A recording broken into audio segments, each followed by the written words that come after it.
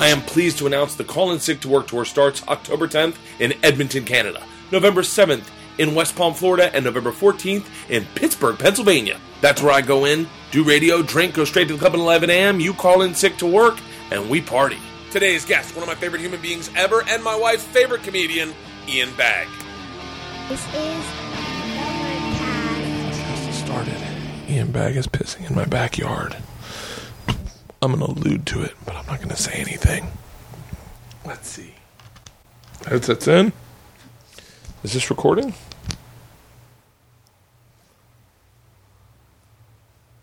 Hello? Yeah, it is. Yeah. I think Ian's is too. We'll find out. This is a long piss. Here, see if that mic's working. Hello. Yeah. Perfect. Here, shut that door. Shut that door so it stays cool in here. I fucking got that AC. I love how Leanne puts it to 72. She didn't even come in this room, but she automatically goes 72 is the rational. Like, I automatically would put it to like I love it when it's like 68. You can hold the mic if you want, if it's easier. I'm going to do both. If you're going to have air conditioning to ruin the environment, you got to really ruin the environment, not just kind of touch it. Exactly. Yeah. She puts it on 72. She goes, that's all you need. I love it. My wife tells me what I need as well. Yeah. Yeah. I told Leanne, in our bedroom, she had like these little girl frilly curtains that were like, they were embroidered, and they were thin, and they were pretty, right. And they let the sun in, so it was light in the day. But I said, the reason you have curtains is not so that they accent the room, it's to keep the light out. Yeah. And so she got these, she's like, I'm not going to like them. They're like fucking burlap. I mean, these things, they turn it into a cave. Right. And I go in, you can take a nap in the middle of the day and not even know that it's daytime. We have those, but they haven't been put back up since our place has had some stuff done to it, and it's a complete different feel. But I like the fact that girls decide that they just need to buy material, like that doesn't really do anything but accent things. I'm like, really? How many pillows do you guys have? Like, we have... I've got to dig to find my pillow. Like, because I have one pillow, right, that I sleep with. Right. It's got drool on it. It's got Rogaine stains all in it. It's disgusting. I got to dig to find it because she's got like pillows that are all over the place that I'm allergic to. Hold on, you're on Rogaine? I've been using Rogaine since I was 21. Do you like it, or like how bald is your dad? My dad's bald. My dad's bald. I haven't used anything, but I know you're never going to lose your hair. I hope not. But there's this guy, and if you haven't lost it now, you're not going to start. But who knows? Remember, you see Johnny Carson, then all of a sudden you see him at the end, and you're like, oh. I think it's stress. Is that what it is? I think it's like I know a guy in Texas that's the #1 hair transplant guy in the world. So if you ever decide to go that way, let me know. Here's the problem. That would be pointless for me to do hair transplants because I'd tell everyone about it. Well, that's the fun part. All the guys that have good hair transplants don't say a word. Yeah, they just wear hats for fucking, a year. Josh, who's the guy that does the after thing parties on? He doesn't have hair transplants. He had hair transplants. You notice that he wore a hat for 2 years, and then all of a sudden he stopped wearing a hat? Those are transplants. Shut up. Guaranteed. I call him on it. What's his name? Josh Wolf? If you didn't have hair transplants, fight back and say, yeah, you didn't have hair transplants. I just love wearing hats. Fight back. Fight back. Come on, Shark Week. Yeah. Who else can we call in there? Who else? Pablo Francisco. No. Yes. That's impossible. Yes. That's impossible. Yes. That's impossible. Here we go again. So anyone in New York, John Caparulo must have him because he wears hats all the time. He just doesn't have a forehead, so he has to wear hats. Who else? Okay. Tom Cotter. Tom Cotter had hair transplants. Yeah. I don't remember him wearing hats though. He didn't wear a hat, but he had the slicked hair for a long time. I'm trying to remember. Tom Cotter's married to a girl. Didn't he married to a comedian? Yeah, Bernadette Pauly. No, another girl. Oh shit! I know her too. Exactly. I know her, and I feel bad. And you're not seeing her face; you're seeing her butt. Remember, she had the best butt. I think he's still married to her, right? Probably, yeah. They had like 8 kids in a TV show on Wii or something, right? Oh, really? Yeah. God damn it! I haven't seen any of those. You started with those guys in New York, right? Tom Cotter a little bit. Yeah. You know who was? I hung out with Tom Papa, Kyle Dunnigan. Do you feel bad for Kyle, or? I like Kyle. I like Kyle, but do you feel bad that he fell for Sarah Silverman? He's dating Sarah Silverman? He was, and he isn't anymore. He didn't realize he was on that escalator that ends. Oh, shut the fuck up. I didn't know he started dating Sarah Silverman. Yeah, I think he really liked her. Oh, my God. She would break my heart. Oh, she's a girl that you're not allowed to love. You're not allowed to. You're allowed to have fun with her, but you're not allowed to love her. You can't love her. No, because that's going to end. Yeah, and she's so funny and cool, and she likes to smoke weed, and she just loves to dick Video around. games. You know how much fun she'd be to go to like the farmer's market with on a Sunday? She'd flick you in the nuts, that kind of thing, yeah. And she'd never be like, "No, let's not have a beer. Right. It's early." It's early. Yeah. She'd say it's perfect time. Yeah. Oh. There's a wake of broken hearts behind her. There is just a lot of them. I listened to Alex Sulkin. She dated Alex Sulkin for a while, but I think I listened to him talk about it, and he's like, they broke up with each other. Uh-huh. But Alex Sulkin was the guy he writes for Family Guy. He's the Sulk on Twitter. Uh-huh. Yeah, he dated her for a while. There's some good names behind her wake. Dude, Alex Sulkin's one of the funniest fucking guys. Yeah. Literally one of the funniest guys. I can't imagine what it's being Dave like. Attell, Gary Shandling. Yeah. Gary Shandling? Yeah. She did not date Gary Shandling. I swear to God, she did. Are you shitting me? I'm pretty sure. I'm pretty positive she dated Gary Shandling. Shut up.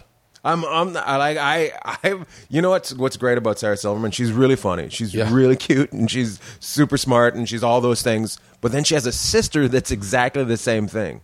Do you know Laura? Yeah, no, I only know her from that show she was on. Saving Silverman or Saving Sarah Silverman. Oh, she was I don't know Silverman. She was in Sarah Silverman's show, but she was also Laura on Dr. Katz. She was her. Yeah. Way before. That's fucking bizarre. Yeah. Was she doing stand up first? No, she was. I think she was just acting. Yeah. God, Sarah's dated some of the most talented comics. Yeah. You don't know if you're more jealous that you didn't date Sarah or that Sarah got to date those people. I would love to be able to pick up her phone and just call whoever she's dated, just because those are... Holy shit. Jimmy Kimmel was the big one. Gary Shandling's pretty big, too. Yeah, but Kimmel and her were like... I thought they were going to get... I don't know either of them very well. I know Sarah kind of. Like, I know Sarah enough to say hi if I see her. But I talked to her a little bit. Yeah, I like Sarah a lot. I think she's great.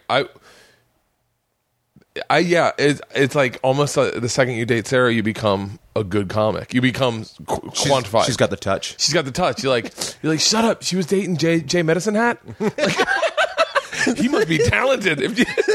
I can say that because he's dead. Right? He's not going to fight back. He's not going to fight back.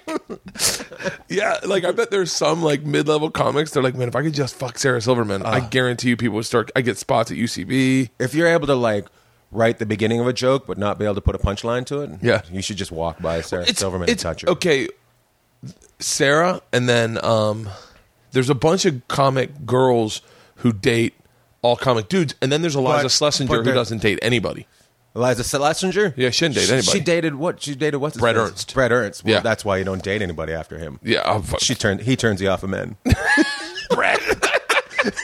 I got the funniest Brett Ernst stories. I have the funniest Brett Ernst stories. He's so great. Tell yours, because my favorite part about Brett is that he just admits that he had a lot of concussions playing high school football, and then he tells you the same story 8 times.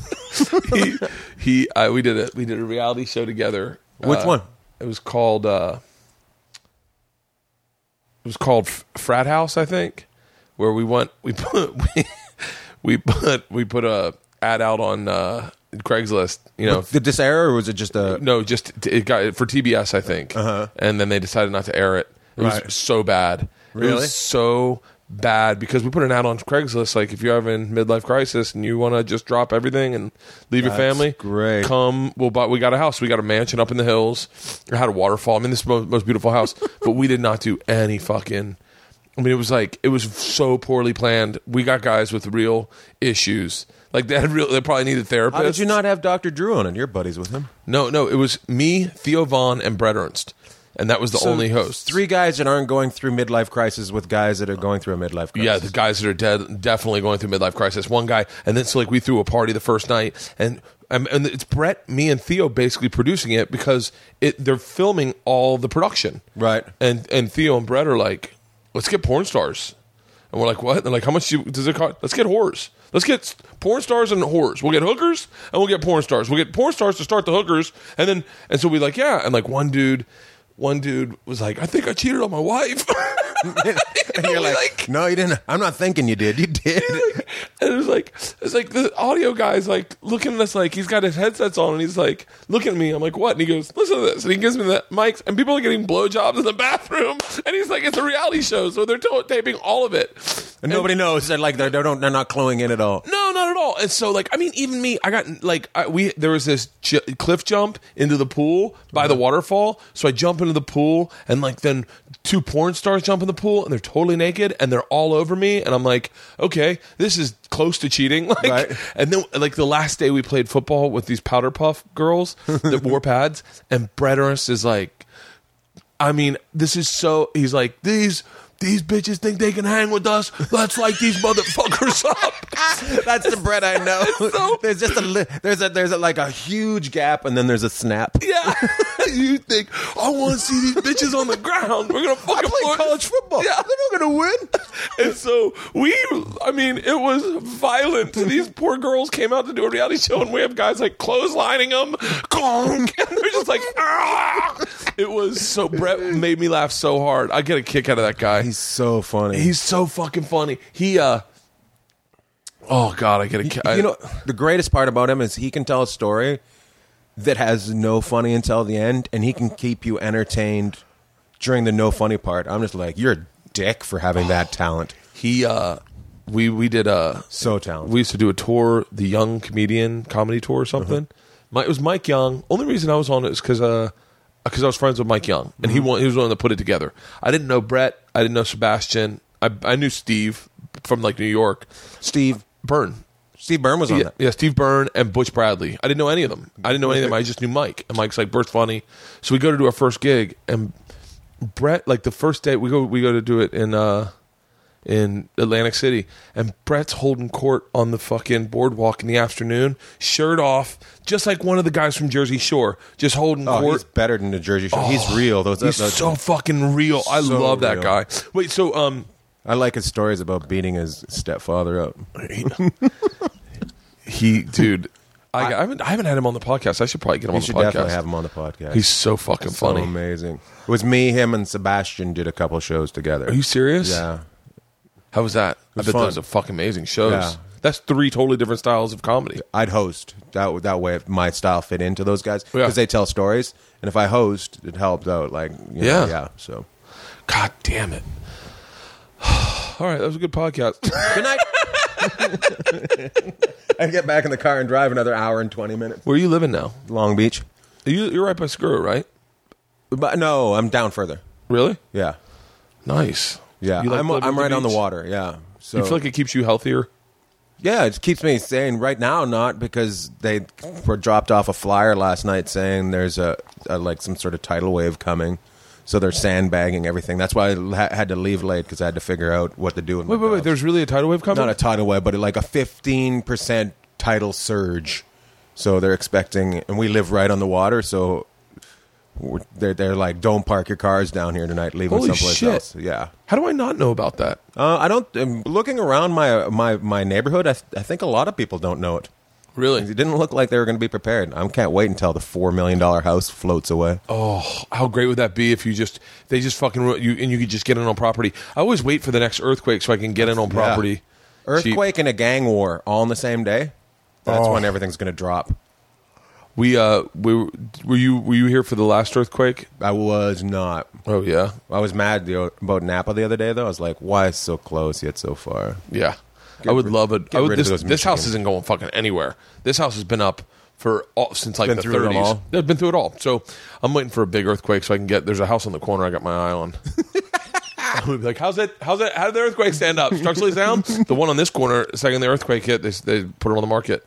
Really? Yeah, I think there's a lot of teardowns now after that last earthquake because it wasn't that bad, but it was like a 6, I think. Right? When was that? It was like 2 months ago, 3 months ago. Oh, I only remember it because I ran in the girl's room naked right when it hit. Oh my God, Ian, Isla did the funniest fucking thing last night. I just tweeted it. She's in there brushing her teeth with Georgia, and I hear her sneeze. And then I see her, and she sneezes again, and I hear thud. And I go, Isla? And Georgia starts laughing hysterically, and Isla comes out dizzy. I go, what happened? She goes, I sneezed into the sink. No She sneezed her forehead into the sink.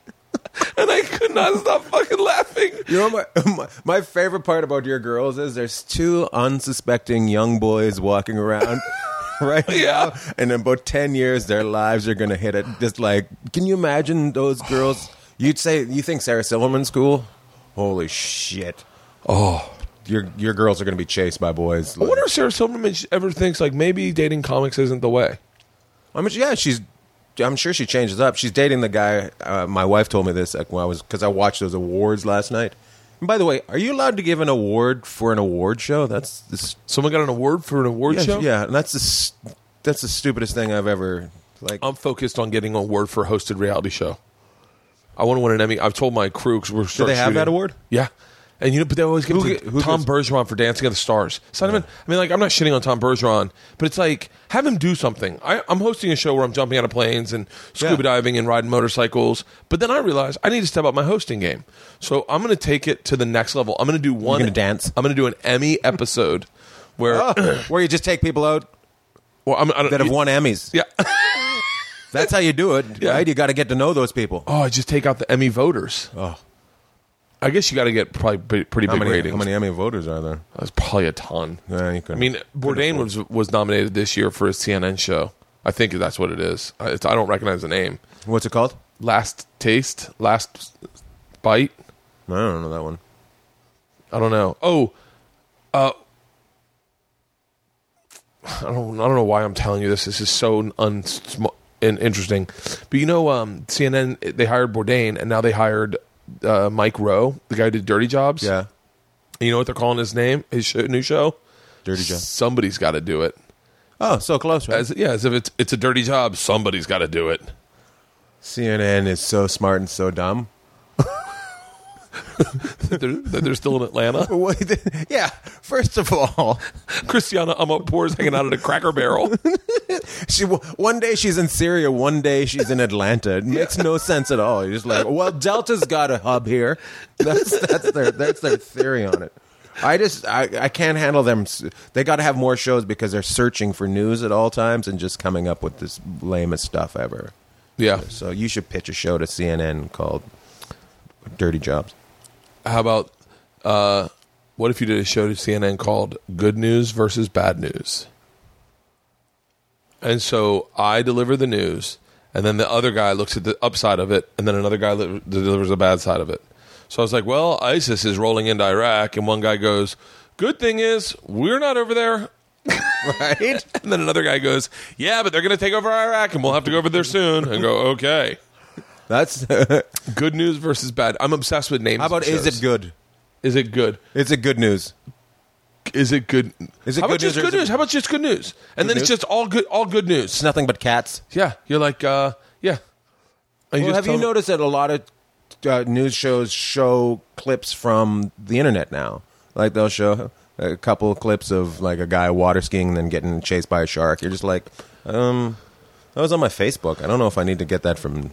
I'm obsessed with that. I learned that in Tampa is that I'd find stuff on Facebook and then look on the news and it'd be up there 2 minutes later.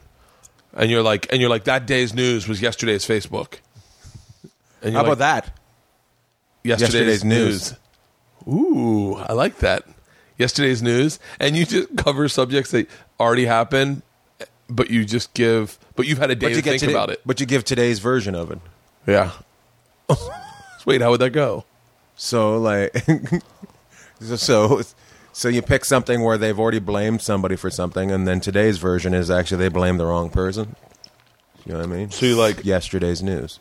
So you deliver yesterday's news, but then with a spin is today. Yeah. So you're like 24 hours later. You do like you cover the Ferguson thing. Yeah. And you'd be like, based on these two sources say, based on these two eyewitnesses reports that that source was Brian Williams from NBC. Right. Turns out Brian Williams was wrong. Right. Today's news says. Yeah.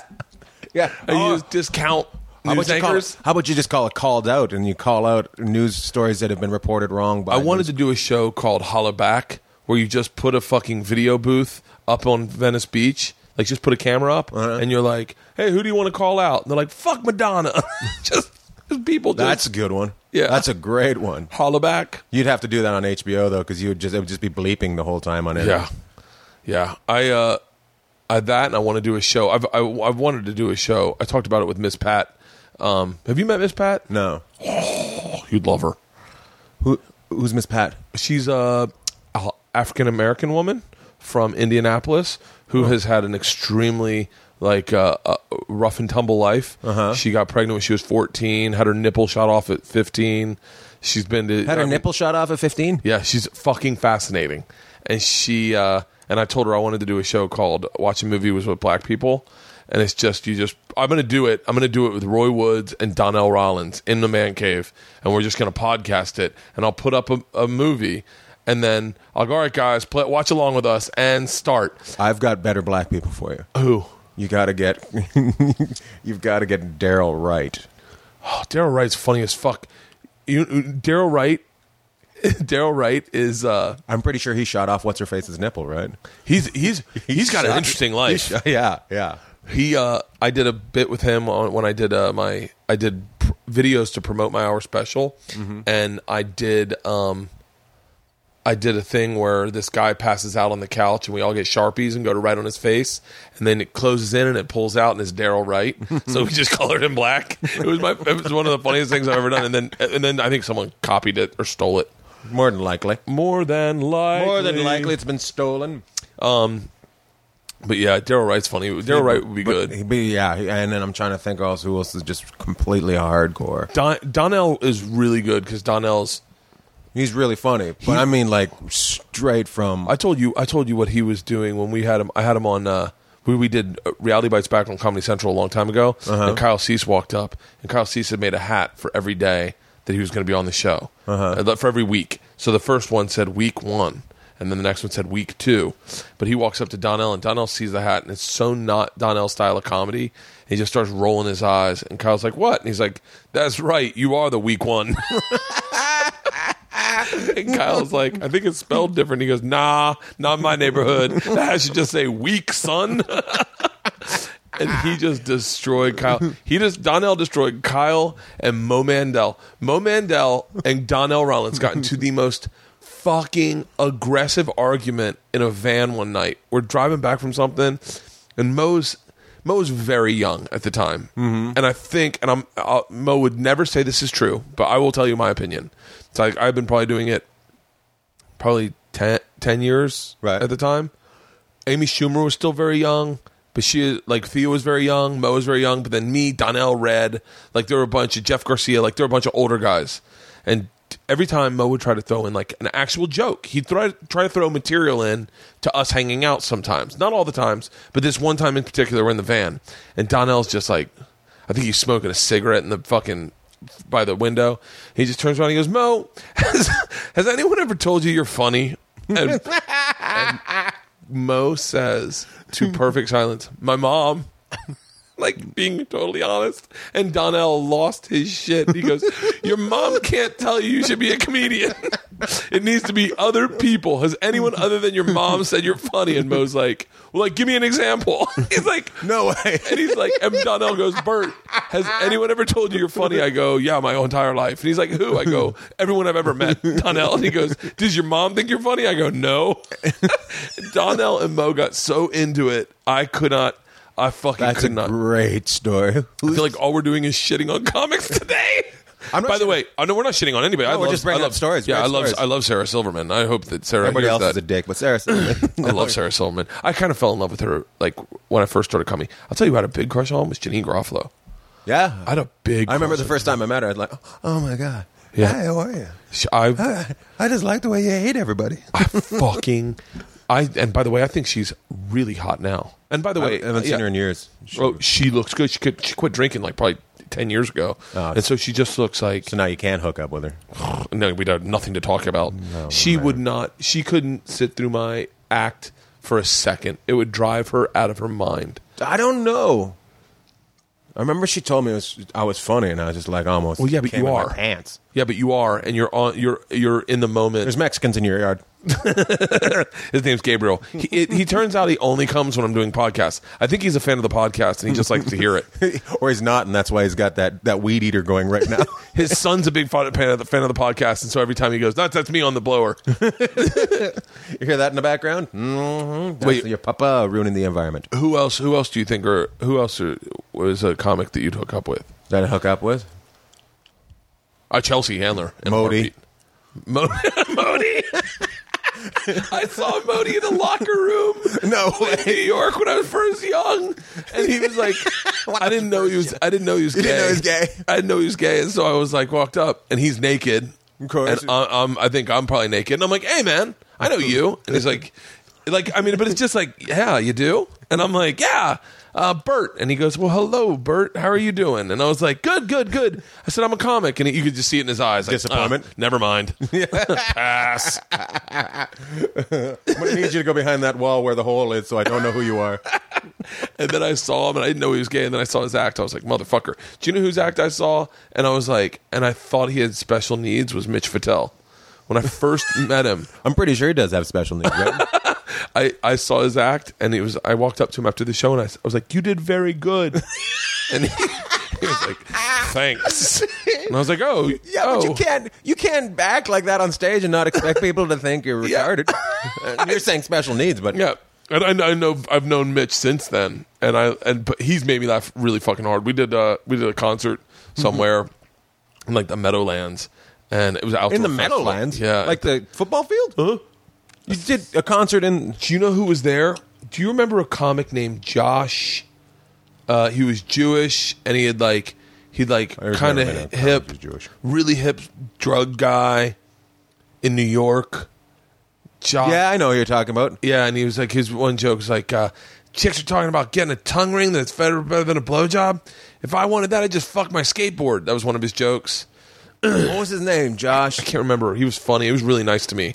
But I remember he'd be like... Does he do stand-up still or no? Nah, he did then. He was at that show, and he came up, and he was like, Bert. I was like, holy shit. I was like, what are you doing? He's like, I'm hosting this week. And I was like, shut the fuck up. At the Meadowlands? He was hosting the whole concert. In the stadium? It was outside the stadium. It was like side stages. Oh. I think there was... But Mitch did this joke about a girl. He goes, I gotta do his voice because you got to. But I was gonna have sex with a girl, and she was like, "I don't know if I want to. I'm on my period." He was like, "I don't care." Then we started, and I thought, "I think I'm carrying." Can we put a towel down? He is funny as shit. God damn it! He's a sprinter though. I can't handle a retarded kid after 20 minutes telling jokes.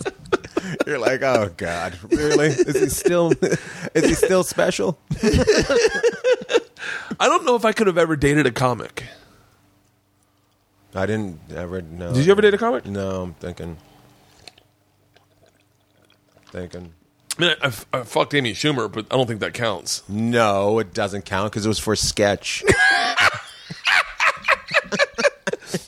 I told Amy Schumer one night, I forget where we were. I was like, I think I could totally have sex with you. I was married at the time. I think I had 2 kids. I was like, I feel like you're the kind of chick I could totally have sex with. Like, you're easy for me. She was like, excuse me?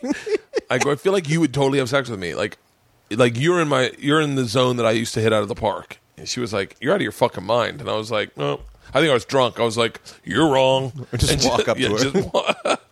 You know what? I could fuck you, but I'm not. Let's see who else. Right now, this is what I want. I want girls that are listening, that are comics, to all be listening to this going, are they going to bring up my name? I'm trying to think. They have to be good looking and funny. Yeah, They can't be one or the other. I could not lay in bed with a chick and then her say something not funny and me go, and she's like, I'm going to use that on stage. I don't know what would I say to her? You're not going to do it that well. I fucking, all right, good looking, That's what you funny. said to her. That stopped her right there. You can say it on stage, but I just did it the funniest it's going to be. They will not accept that. Ohio? Oh, fuck. You're getting a call from Ohio? You just got booked at the Cleveland Improv. I'm going to Ohio tomorrow, or the day after tomorrow. For? Trip flip. We start trip flip. Oh, you're just picking somebody there? No, we're taking a couple to Ohio. Taking a couple to Ohio, Wisconsin, then Fiji and New Zealand. They're taking him to Ohio? It was my call. What are you going to do in Ohio? We're going to Butler to do the Slide of Dreams. Uh-huh. It's a slide that you slide down and shoot you up 40 feet in the air and you land in a pool. So it's like insane. We're going to Cedar Point. Uh-huh. We're going to we're going out to Putin Island. If you ever do any in Iowa, I did this weekend. I was in Des Moines, where they love you, by the way. I love Des Moines. It's so great. They have a chimpanzee there named Kenzie, not at the club, but there's this it looks like Jurassic Park. It's called The Animal. I can't remember what it's called, but you can look it up. This chimpanzee named Kenzie can talk to you via his iPad. He's got all these signals, and he can talk to you. Shut up. Yeah, so you got to go there. That would be it. Like, you can't touch him because he's too big and he'll kill you, but he can talk to you. What does he say? Want that dog. Does he say that? Dog there. Yeah, there's a dog, so he pushes the buttons. I want that dog. Go get what I brought him a banana as a gift, and he just kept hitting the thing. Banana, banana, banana. He was just so excited. He just Skyped with Betty White. I have no idea what He Skyped with Betty White? Yeah. Wait, can you chat with FaceTime with him? Yeah. Oh my God. You got to do it. I would fucking love to text back and forth with him. That's what I'm like, can we be buddies? And What's I can his name? It's Kanzie. Kanzie. Bert, it's Kenzie. Yeah, Bert, it's Kanzie. Banana. Banana. Banana. Banana. It's great, though. You got to go meet him. I would fucking love to Skype with him. I said, does he like comedy? And they're like, well, I said to the handler, I said, who do you like? She goes, I really like Gabriel Iglesias. So I put Gabriel on, they put him on the TV, and then all the chimps just sit around watching Gabriel. It was really funny. I have a picture of it. I'll show you. Serious? Yeah. Shut the fuck up. And then I sent the picture to Gabriel, and he's like, what the fuck is this? Where did you get this? Like, you just send a guy a random picture of a chimpanzees watching him. Oh. He freaked out. I'm like, everybody's a fan. Congratulations on your movie. They put on the Gabriel Iglesias, the fluffy movie at the chimpanzees. Oh, that's fucking great. Yeah. Now, I'm trying to think of who's the hottest girl in stand-up right now? I mean, for my money, it's got to be Eliza. That's what I was going to say, Eliza. Yeah. Schlesinger. I mean, her name doesn't help it, but it does. I mean, I think it's got to be Eliza, right? Combination-wise, yeah. Because she's really funny. I mean, have you listened to her podcast with Rogan? No. It's really good. I think she's smarter off stage than she is on stage. But I think she's young. I think she's young. How old is she? She's 27. I'm going to guess. I don't know. That's a good question.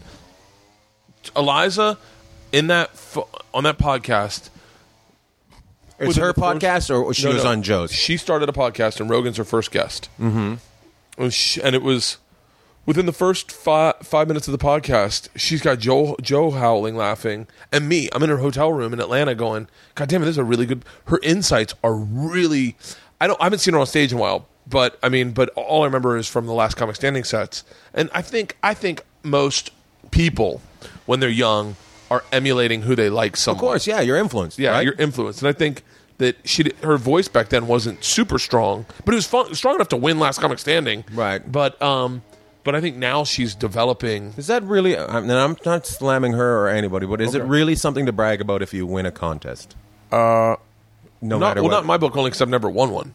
Right. So I don't think so. But I just don't understand. Like, my buddy played in the NHL, and he told me. He asked me if I was going to do that contest a long time ago, and I said no. He goes, never do anything that gives anybody else the power to decide your fate. Yeah, it was horrible. It's a contest. I don't know. I don't get it. I don't get it at all. I did Last Comic Standing too, and how far did you get on that? To the semifinals, to New York. Like, I just did the audition, got passed in the audition, went to the next round, then got kicked off. I just liked it when they were all... I was seeing the first one and everybody was living in the house. Yeah. That just was funny to me. They don't live in the house anymore? No, I think they just Oh, they live on a boat? No, they don't live anything. They just go. Really? They just go there and do a show, and they get voted on the show. Well, I think the thing that's... If I was going to do Last Comic Standing, what I would do is I would definitely not try to win, but try to be the guy on the show that makes other people laugh. And you go, like Todd Glass was on the show. Yeah. Like Todd That's Glass, exactly what I was thinking. Yeah. And he just did, he was like, I would never want to take it seriously. Like when I was pull competing. out the towels and then have competition. Stand-up isn't serious. Like, I don't ever go on stage going, God, I hope I do good this time. Right. I go on stage fucking Here lately. we go. I feel like lately I've just been like, let's hope we can get through this. Right. Let's see who gets mad at me and throws something. Yeah, and then lately I'm in this big zone of going.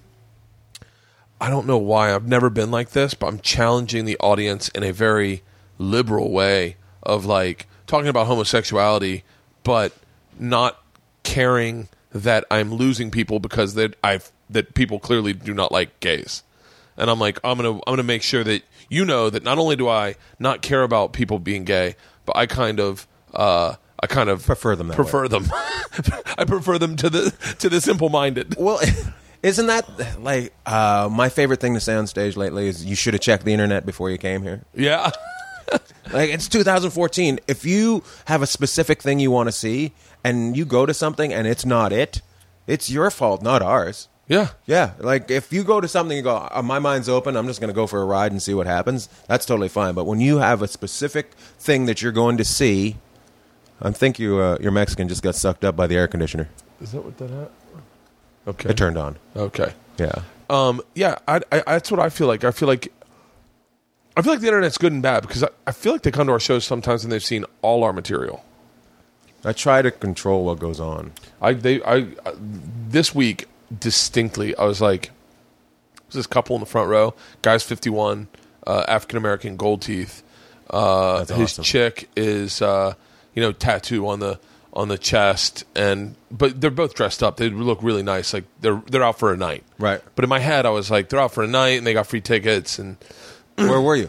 Richmond, Virginia. Yeah. So I get to the end of my show and I'm like, I don't think I'm gonna have to tell the machine story because I'm having so much fun, and this guy doesn't want to hear it, and he's part of the show at this time, and there's a lot of black people in the show, and so I said. I kind of will throw it out gingerly, like, is there anything anyone would really like to hear? And that guy in the front row goes, the fucking machine story. And I go, you've heard it? And he goes, you kidding me? Of course I did. I went online. I found out who we're going to see. That's a fucking great... Tell the story. And I was like, okay. I was like, God damn it, I really can't judge a book by its cover. You can't. You cannot judge a book by its cover. Yeah. And so, and so that guy... But I think that is the responsibility of the audience. But aren't you excited to see that kind of person at your show? Fuck yeah. I'm excited to see that person asking me to tell the machine story. That was more of a mind blown, but the fact he's at your show and you see him and go, oh, interesting. And then you go, oh, he enjoys me? Oh. And then all of a sudden, he likes other than... Because I really feel that people hate me unless they see me on for live. Like, I don't feel like... maybe my Showtime special, that's the only thing that really shows me. That was so fucking good. That's the only thing. I texted you the first time I saw that. It was one of the few ones where I went, all right, pause. I'm going to open a bottle of wine and watch this. I'm a bottle of wine opening worthy. I'm trying not to drink I'm trying not to drink a lot lately, so I didn't drink last night, but I drank yesterday on the plane, but I didn't drink. I won't drink tonight. Text. Yeah. Sorry, I got drunk on the plane. Landed it in the wrong place. I got really drunk on the plane. I think I've broken my governor. Like I didn't drink until the plane took off. Right. But then the flight attendant came back and was like, "Can I get you something before takeoff? You look nervous." I went, "Ooh, Heineken," and I killed it. And then she came back and goes, she was the greatest. Her name was Debbie. She was the greatest flight attendant. She comes back. She goes, "Do you think you can finish another one quickly?" I was like, "Does a frog bump its ass when he jumps? Hell yeah!" And so I murdered it. And then I had two, and I was sitting next to this old lady who was nervous, and then I just drank like two more in the air, landed in Dallas.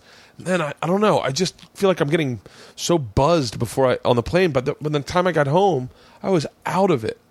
I literally passed out on the fucking car ride home, and then came home, slept, and then the girls woke me up. I was like, all right, I'm gonna be. Where am I? I'm gonna. Hey, get out of here.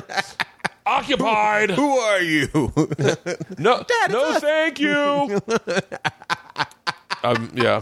So much you've yelled that out when you just don't have the energy to put the sign up. Oh, Do you have that on all the the road? time? All the time when they just come in your room. Yeah, and you're just like, no. I just let them come in and see me and then walk Do you? away. Yeah. I slept. I was supposed to go for lunch with some guys the other day in Iowa, and I slept through it. Yeah. And they thought I'd killed myself. And all I could think was, am I that much of a bummer to be around? They're like, we didn't want to call. I know. How bad's my career? There was so many questions I had. When somebody thinks that you've killed yourself, you have to ask a lot of questions about what you're up to lately. Or when people don't think you have. I'm like, am I not telling them I'm serious enough? My phone's been dead for a day. No one thinks I'm dead. You can't kill yourself anymore. It's already been done. You're stealing bits. Yeah, you'd be copying Robin Williams' bit. Did you ever meet Robin Williams? A couple times. Really? Yeah. What was he like? He seemed really nice, really quiet, really just nice. I never met him. He hung with people that I didn't really care for, so Who? I won't say. Just say it like this. Just say it like that. Yeah. I'll describe it. Russian woman, does comedy, high voice. I don't even know who you're talking about. So, yeah. Yeah, I don't. I can't believe he killed himself. It's crazy. I was talking to someone though. I was talking to my feature act this week last week in Atlanta. There's a lot. There's so many. Too bad those condos are so hard to kill yourself in. It's because they're so shitty you can't. All the shower curtains snap before you actually get your air out of you.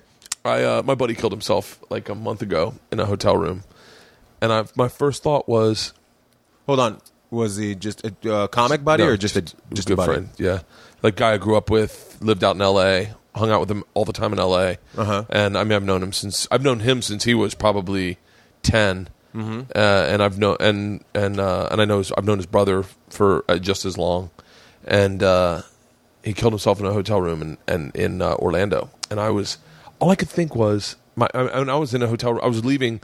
I came home to be with his family, and then I had to go on the road. My first night, it was like hard to be in a hotel room because you're like, fuck, I never saw them as lonely as they are. Right. And just how non-inviting. But then I was like, I tried to find where I'd kill myself. Like, because I spent the whole night drunk looking for, like, how would I hang myself in a hotel room? So fucking hard. Would you hang yourself? You'd have to. I'd take pills and jump in a pool and just fall asleep. So other people find you? Yeah. So you ruin the pool forever. I would be... I don't know how I'd do it. I wouldn't take pills. I wouldn't jump off a building. Because apparently, once you start doing it, it's like you regret it. Like they say, they ever seen that movie Jumper? Is it Jumper? No. The Bridge. Have you seen The Bridge? No. I'm sure I'm saying the wrong name to this movie. It's a documentary about people that jumped off the Golden Gate Bridge, and they show it. Oh my God, it's fascinating.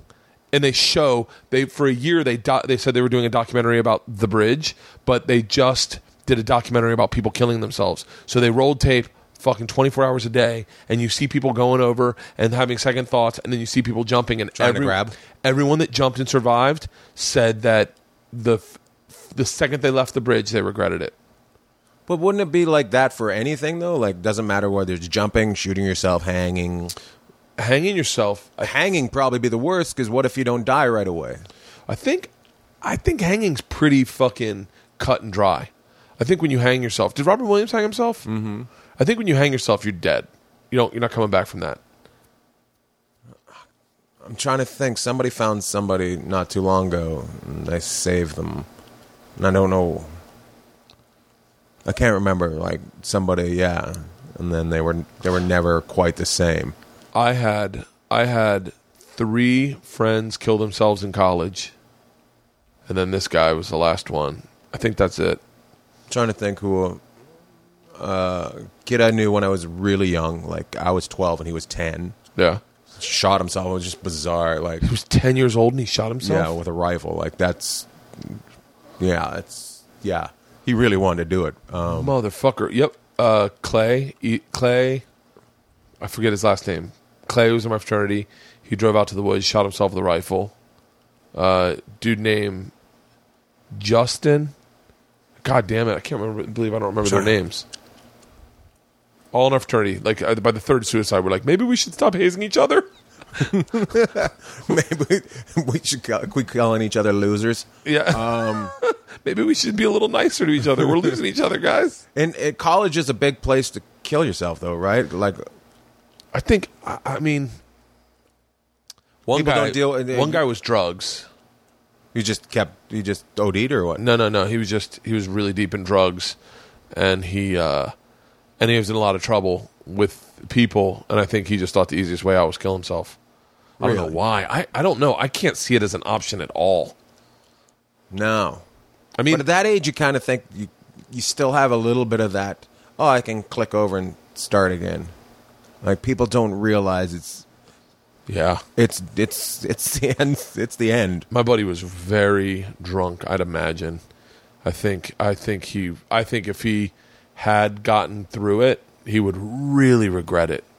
I mean, it broke me. It broke my heart. Like, I haven't really talked about it, but when I found out, my dad told me. It was like I said my dad's sentence back to him like 10 times. I was like, wait, hold on.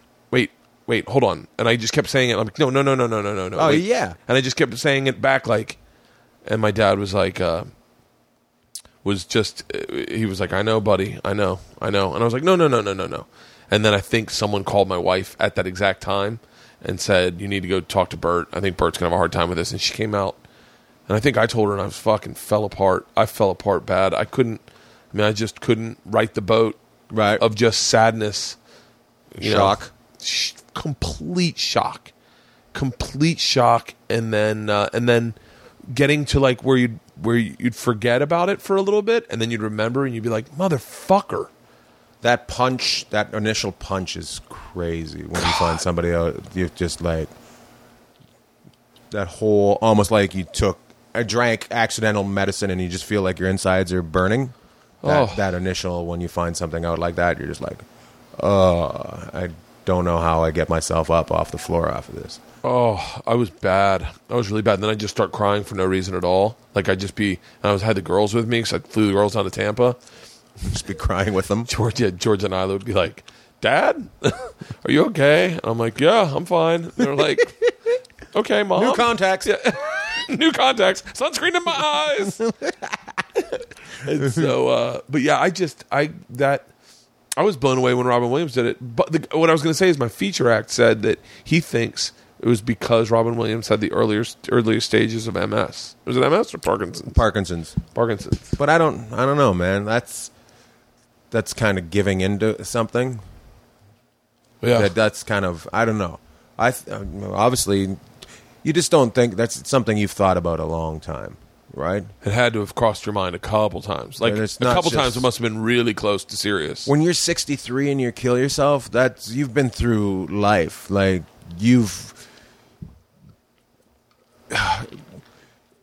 there's, when people join cults and stuff like that and weird religions at a certain age, it's because, and after huge success, it's because there's nothing they're trying to fill something and they haven't been able to fill it.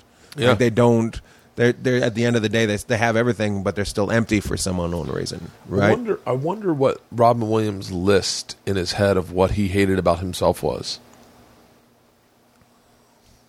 Let's try to figure it out. It's got to be. He was married 3 times, so obviously he had a hard time being close to somebody, right? Does that? Yeah. Being married 3 times says something, right? Oh yeah. There's definitely a flag that goes up when you're married 3 times. I think. I wonder. His body of work was pretty great. Body of work was insane. Like, I mean, there's no way he can look at himself and go. Like he could have taken any meeting he wanted. He could do any project he wanted.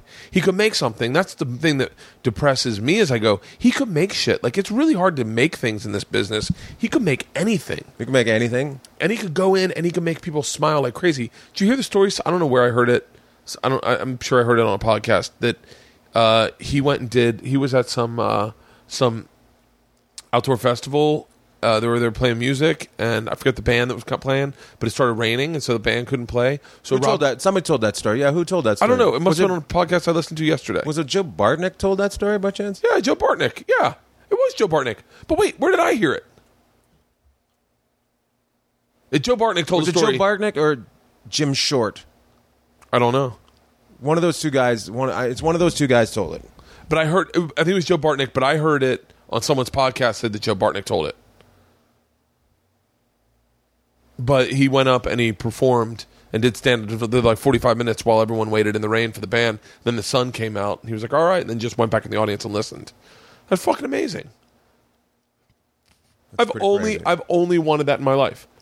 Right. That's all I want in my life. All I want out of my work or my body of work is to get to a place, not famous. I don't care to be famous, but I want to be famous so that like in that situation I can go do that. Right. And go, guys, I can do this for free. I don't care. I got money. I don't need the money. I want everyone to stay. Like, but I don't understand what makes that guy then say. Because the highs are so high and the lows are so low, right? Do you think but he had to be bipolar? He had to be bipolar. There's no way. And I think all comics are, because we hit highs and we hit lows. Like, anytime you do a movie, how depressed are you the next 2 weeks? Like, dude, nobody cares where you are. Nobody sends you a timesheet. Yeah. Nobody wants to know your sizes. Nobody wants to know what you're wearing. It's incredible. I just remember the first time after doing like a long stint on a movie, just kind of standing there a week later and going, nobody cares. Yeah. But last week, everybody cared. So can you imagine? And I'm sure it's got to be like that for him, right? After doing it, even though some people care, but I don't know. Just the lows have got to be so low and the highs have got to be so high. Yeah, you can't control the roller coaster anymore. It's got to be it.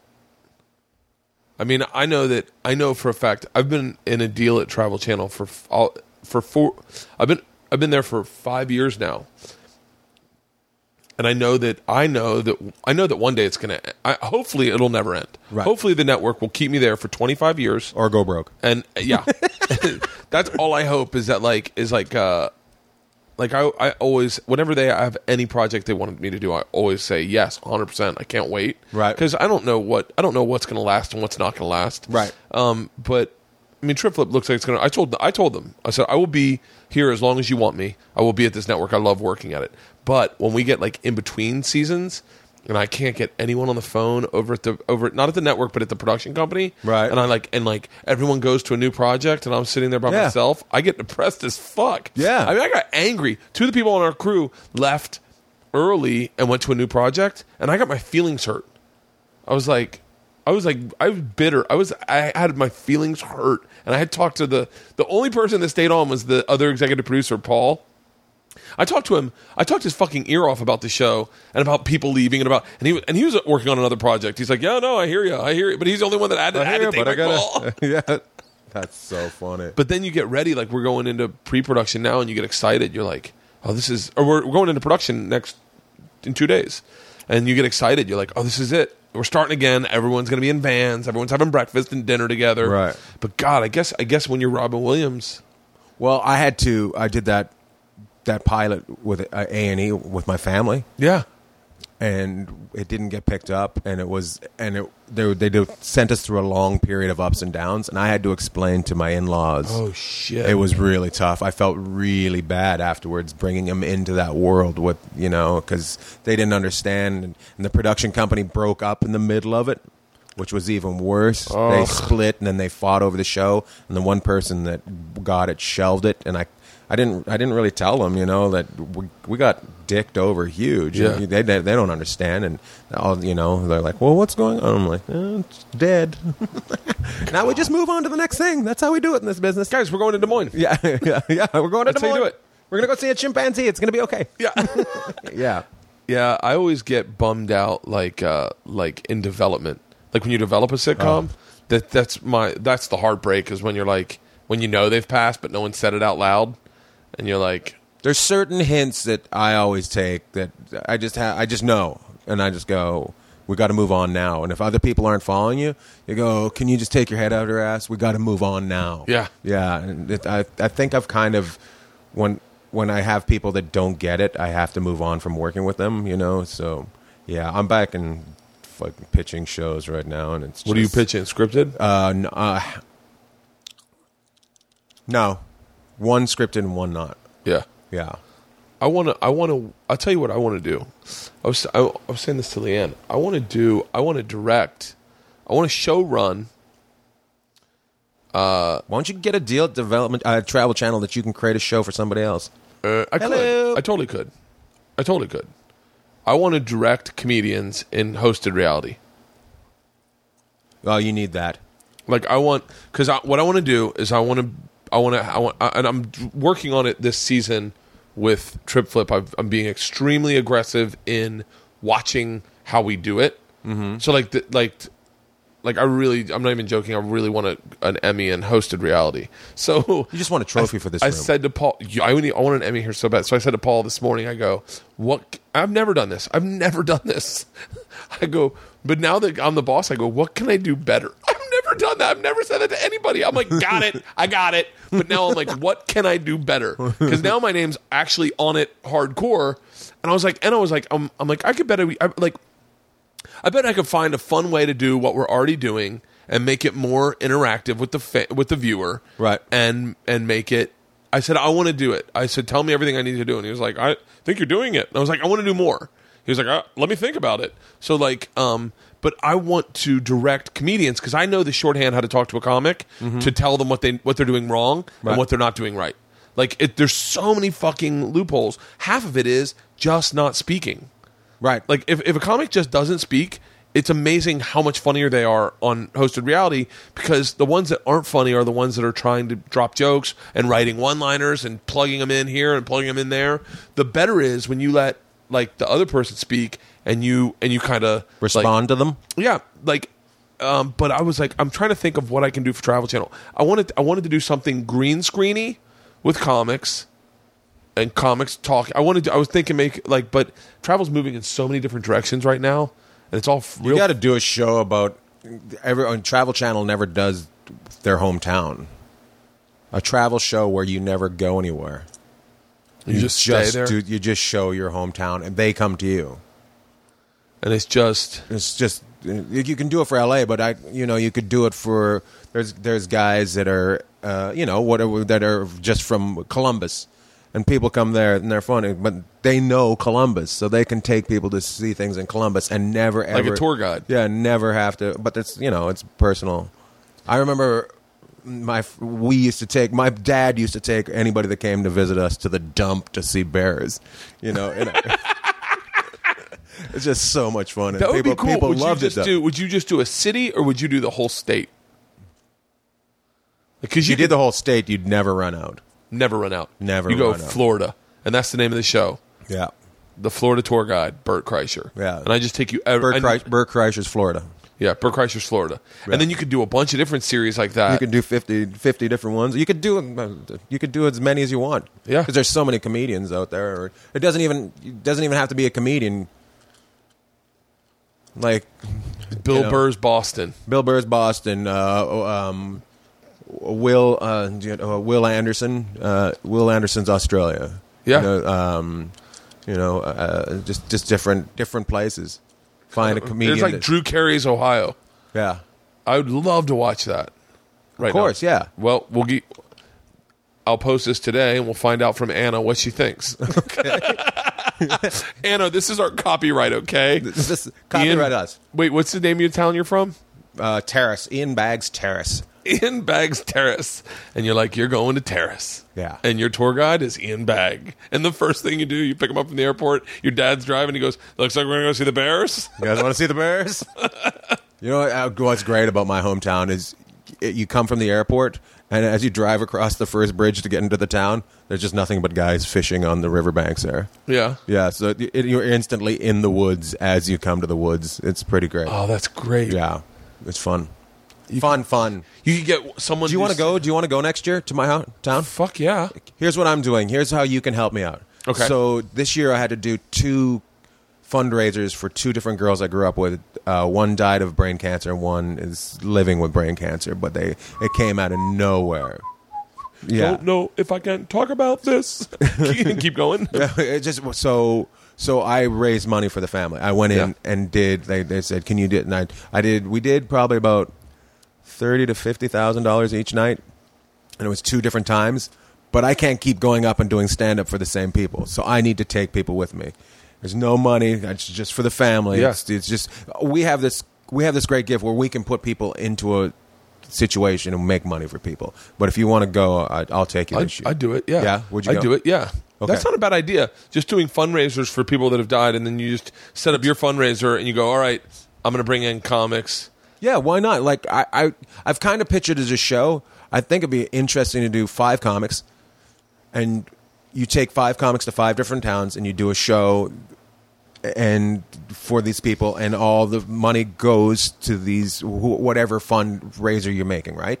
Yeah. And then me, you, and whoever, we go see their town. And then you come to my town, and I take you to show my town. But we film me showing you that town. And we just, because there's nothing better than going someplace with somebody that grew up there, because they take you to see stuff that you would never see. God, I could really show the fuck out of Tampa to people. Right. And how huge would it be if you brought in 5? It was like, let's be honest, you probably, who would you bring? Like, just name 5 comics that you bring. Oh, I don't know. I mean, like friends. Yeah, I would be like you, Segura. Don't even mention me because I'm here. Okay. But it's just like Segura, Ari, Joey. Like you'd probably ask Joe. Probably. Like, I probably not because he's so busy. I wouldn't want to bother him. He's one of those guys that actually gives. He's a guy that gives, right? So, I'd get my beach house and I'd just get us all down there, right? And I'd have I'd get it all set up for a fun weekend, and we'd get there Thursday, do a Saturday night show, fly home Sunday morning or Sunday afternoon, and people will just have a good time. You could film it. You could film like I would if I took a bunch of guys. I would go to my hometown. We'd go go into the boonies and shoot things. I'd take everybody to play hockey. We'd go curling. I would a little bit of fishing. To a house party that's in the middle of nowhere with the people that I grew up with. That's a good show on Comedy Central. I know they're trying to do stuff like that. They had. Is it a show or is it a special? I would like to see an hour series, and it's all. And like this is the pitch. Comedy Central matches whatever you raise at the venue. And so you go in and it's like people from towns. You couldn't do Boston because they already have comics come home, but it's like comics come home. But it's not. It's like you're bringing people to your house. So So you could have guys go. So I mean, you could really turn it into a. I tried to pitch to. I've tried to do a cruise. I've wanted to do a cruise with like a bunch of comics. Mm-hmm. There's another guy who already does one that someone just told me about. Who's that? Jesse Thorne. Really good podcaster. And a really good radio interviewer. I think he's a comic too. I'm not certain, but I listened to some of his shit. I tried to get him on my podcast. 311 does a cruise, like the band. Yeah. Oh, I love 311. You should do. They have comics on it. Really? I think Benson does it. Yeah, I think Benson wants one. I heard they were looking for somebody. Yeah, and so but I tried to do a cruise, and then I was like, I think I pitched it to Joe. I was like, we should do a retreat where you come but the problem when you pitch it to someone like Joe is that he doesn't need anyone to come up with ideas for him. Right. Like when you go, we should do this. Go down to Hawaii. We'll do one show. That'll pay for everything. But then you realize that's all his money. Like, right. Yeah, of course it would. Like, until the point where I get to the place where I can go into a thing. Like, I remember talking to Bill Burr about it, and he was like, "Oh, dude, you got to get a tour bus. It makes things so much easier." And I was like, Bill, how far removed are you from how much money I'm making? Like, wait, what? And in my head, I'm like, how much money do you make? Like, there's three different things. How much money do you make? Do my kids go to school if I get a tour bus? How much money do you think I make? Who would I be delivering on this tour bus? He was like, oh, one gig covers a tour bus. You bring a couple of your friends. It makes it so much easier. But I think Bill's doing theaters now, so I don't think he's doing clubs at all. See, this is what I mean. Like, there's a chance with what we do, we make stupid money. Yeah. So if he says, one show, I get to pay for my bus. You know what? If you go back to your hometown, one show means something to a family. Yeah. Like, covers medical expenses, there's kids left behind, they get some college funds, stuff like that. I need a hurricane to hit Tampa. You need something. you need just called for it. Yeah. There's a hurricane coming up there right now. You pick whatever you want to raise money for, and we go into that town and we raise money for it. That'd be great. I'd love to do it. The problem is I'm just too busy to plan it. I need someone to plan it. Here's what I want to do. You ready for this? All right. This is my pitch. You do a 5K and a comedy show that weekend. I love 5Ks. I love 5Ks. That's really... You do a 5K at like 9 in the morning, Saturday morning. Right. And then everyone comes out, and you get a whole group of a community that already does that shit for anyway. They already do 5Ks. And then you do a comedy show that night. I mean, like Larry the Cable Guy does a golf tournament and then like a show. Uh-huh. Like, I would love to do something. I would love to do something like that. I just don't. I feel like I'm. Like, I did a benefit for this buddy, guy that worked on Trip Flip. One of our executive producers died. One of our producers. He was a producer. He died. Pneumonia. Got pneumonia, and they gave him the medicine. His body didn't reply to it. Lung collapsed. No oxygen to the brain. Died. Fucking horrible. It was right after you did your benefit. I did one in Denver for his family. Uh-huh. We raised $6,000. That was it. It's not a ton. But still. But one show in Denver on a Tuesday night. That means so much to people. Yeah. And so, but you go like I bet in Tampa, especially if I brought other comics in, I bet I could do a big... Cowhead would, Mike would help Michael? Out. Michael J. Cow. The thing I love about Cowhead is that, like, I get worried about my blood pressure, and Cowhead's like, call me when you're 190 over 120.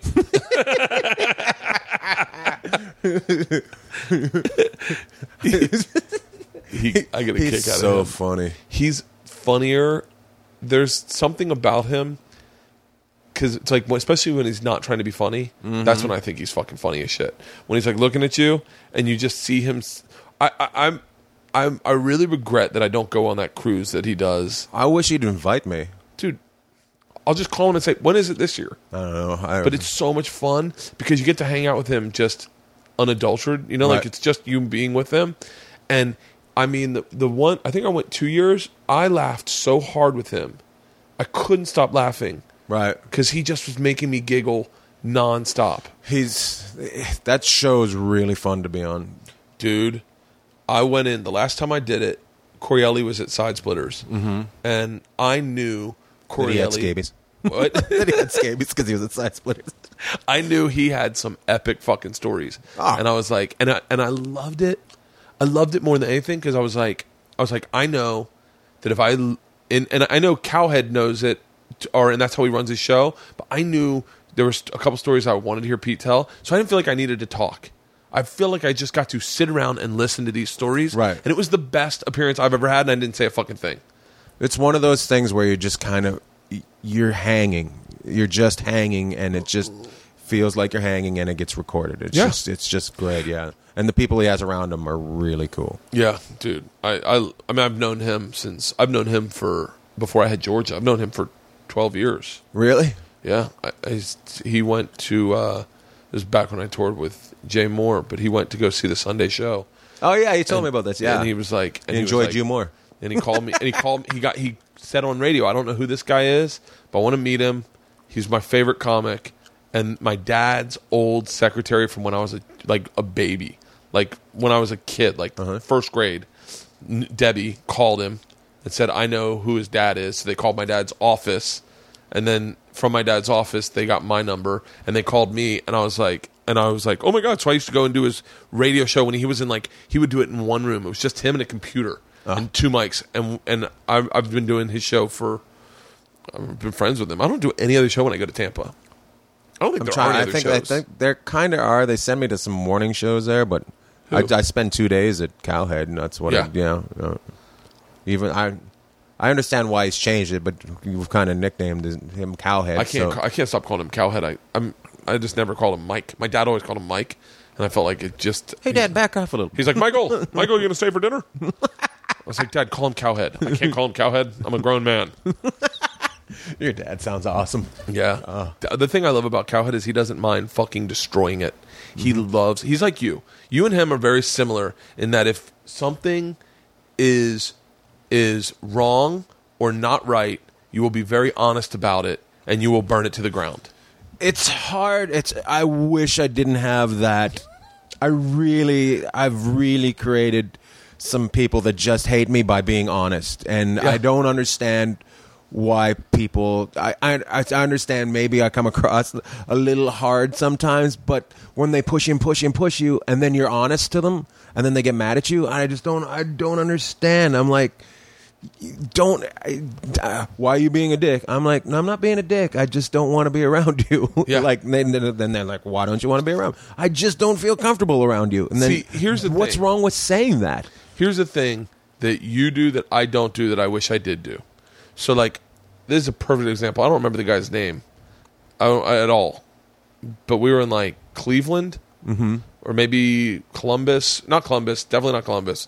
We were Cleveland or Cincinnati or Dayton or some. We were in some club, and he was a feature act, and he sold 5 DVDs and 3 shirts, and he posted up right in front of me, and he posted up at the door as people walked out, and then I had a round high top to sell my shit on, right? And I was like, in my head, I was like, it shouldn't look like this. It shouldn't be anywhere near that.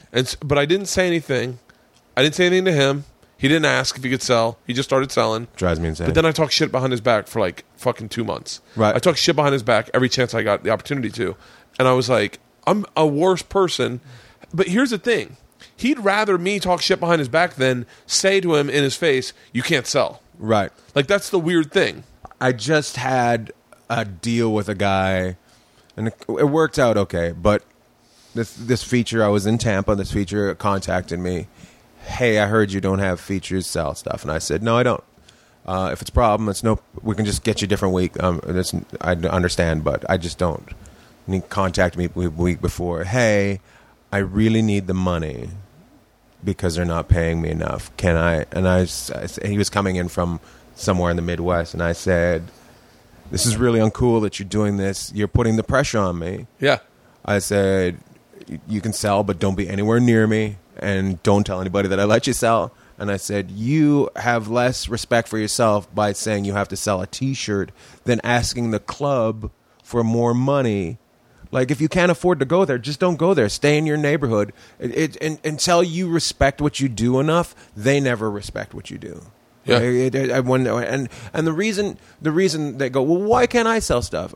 Because I'm the one that has to go do press. I'm the one that has to go upstairs and look at the numbers to see how much we sold. And if I didn't sell enough tickets, there's a little bit of question whether I'm coming back next year. None of that pressure's on your head. None of that pressure's on your head. So I have to shake the hands and press the flesh. If you think I want to be out there shaking everybody's hand afterwards and seeing some people that didn't enjoy me, but a lot of people that did, and having to sell these CDs that I fucking have, you're sadly mistaken. I want to disappear, go hang with the staff immediately and hide and just be around people that I know. I'm doing it because it's a business. You should be doing it as a business as well, and just becoming so strong that I can't follow you. Then you're a headliner, and then it's your show.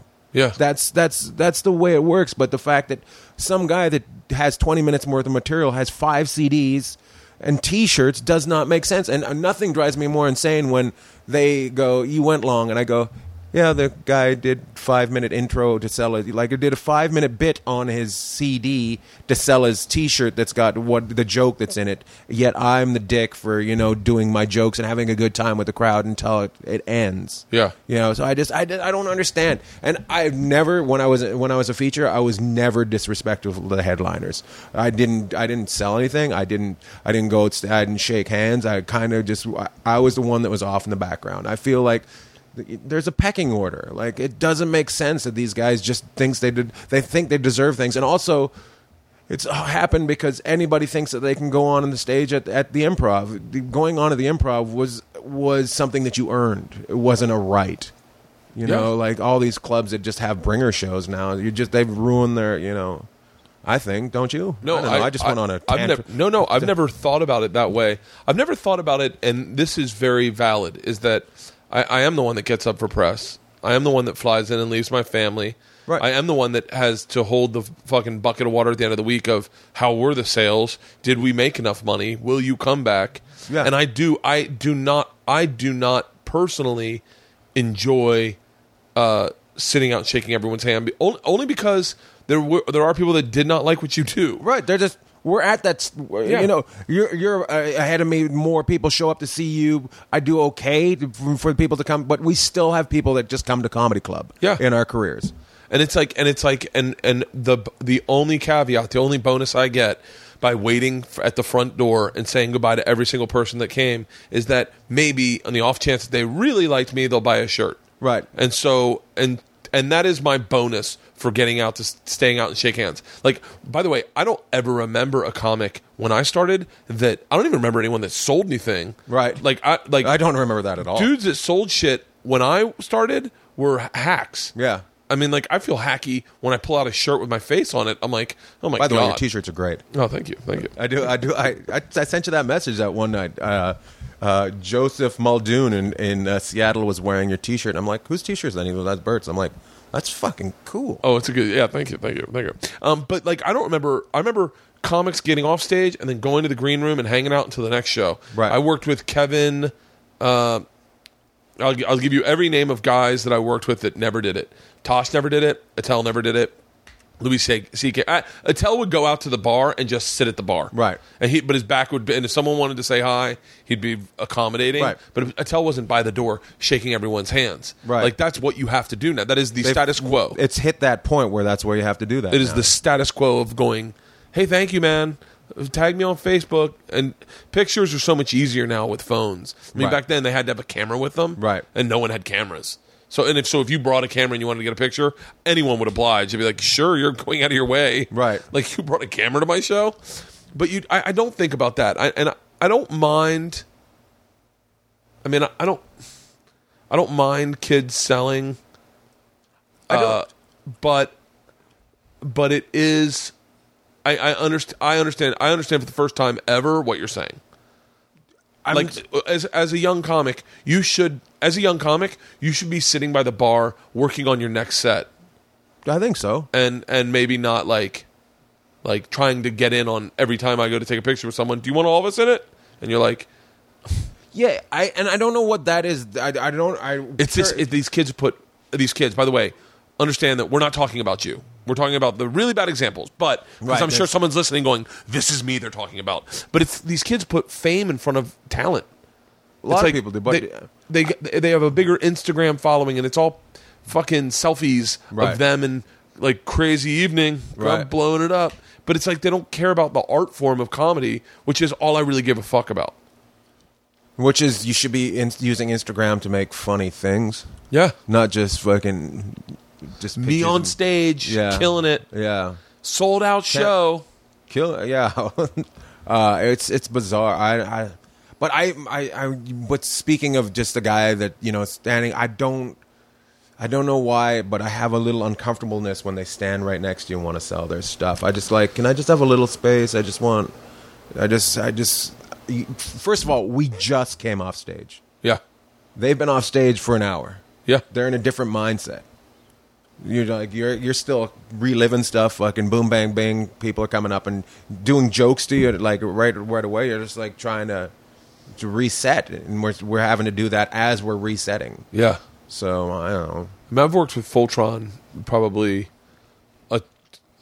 more than anyone lately. Right. He never God, he's sells. funny. He never sells. So funny. Fultron sits by the bar and is fucking working on his set. I mean, I think he maybe sold once, but he Yeah. was like, I remember that's still not him. Right. That's like, It's not. I had an MC sell, and because I don't say anything in Vegas, I still it's in my contract they don't sell, but it's just a different vibe when you're in Vegas. So I just I don't care. But the CD, the MC had a CD, and I just like, what on earth could you be selling? yeah. Like, is it intros? It's intros. Just put your hands together for Dave Attell. Yeah, just Put an your hands together for Jim Gaffigan. That would be a funny CD. That is. Hey, everybody. We got a lot of drink specials, but right now your headline, you may have seen on. By the way, if you're an intro and you do make that CD, I'll let you sell it at my shows. Are you at that point though? You pick your features a lot of time, Not or really. I mean, I like for the most part, Fultron will go with me when I go somewhere, only because I haven't really. I don't know if I said anything to anyone, but like it just kind of worked out that way. And he's Right. like, Fultron's like, I'm on the road, and then I'll be like, oh, okay. So I'll make sure to let the levity know. Does he go with you because you don't do a couple days and he can headline? Yeah, he'll Yes. headline Thursday and Sunday, and so or Thursday, and I'll do Friday, Saturday, Sunday. But Fultron, I had this kid work with me. I don't know his name. Matthew.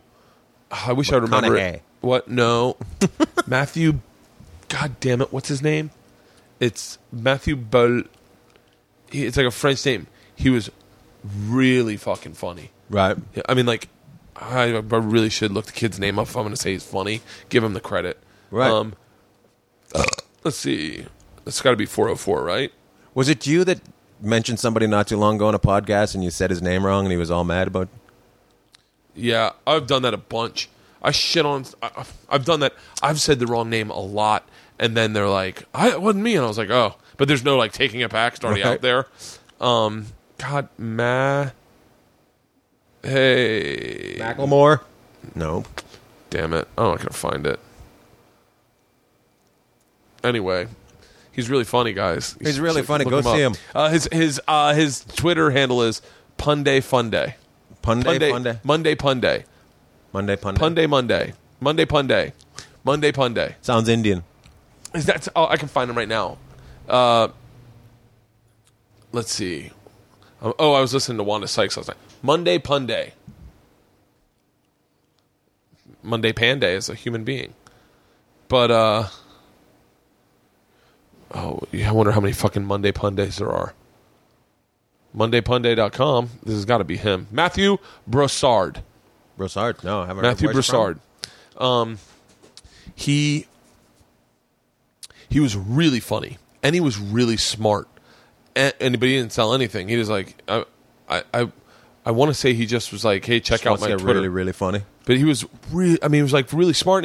And he was watching my sets, and he was coming up with notes. Like he was like, hey man, when you tell the joke about skydiving with Rachel Ray, and the guy, like I had this part where the guy's sky tandem stuck behind me. He's like, what are you nervous about? I was like, I don't know, that you'll get hard and we'll hit the ground, and that's how two hikers will find us. You fucking me into the earth. He was like, I think if you throw the word crater in there, I think like he fucked him into a crater, make it a bigger laugh. And I was like, thanks. And then I tried it out. And I was like, it worked.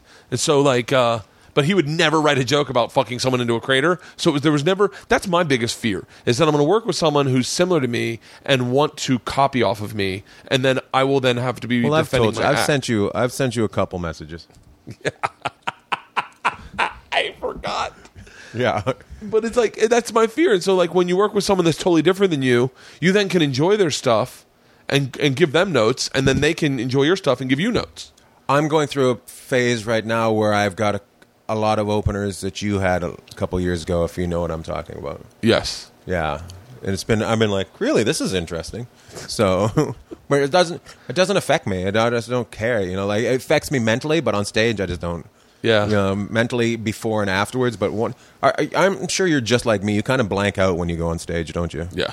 You just kind of wake up afterwards. Yeah. I just go up and, like, I love when, like I said, I did this whole weekend. I kept saying to everyone, I love this. I hope you enjoy this more than me writing jokes.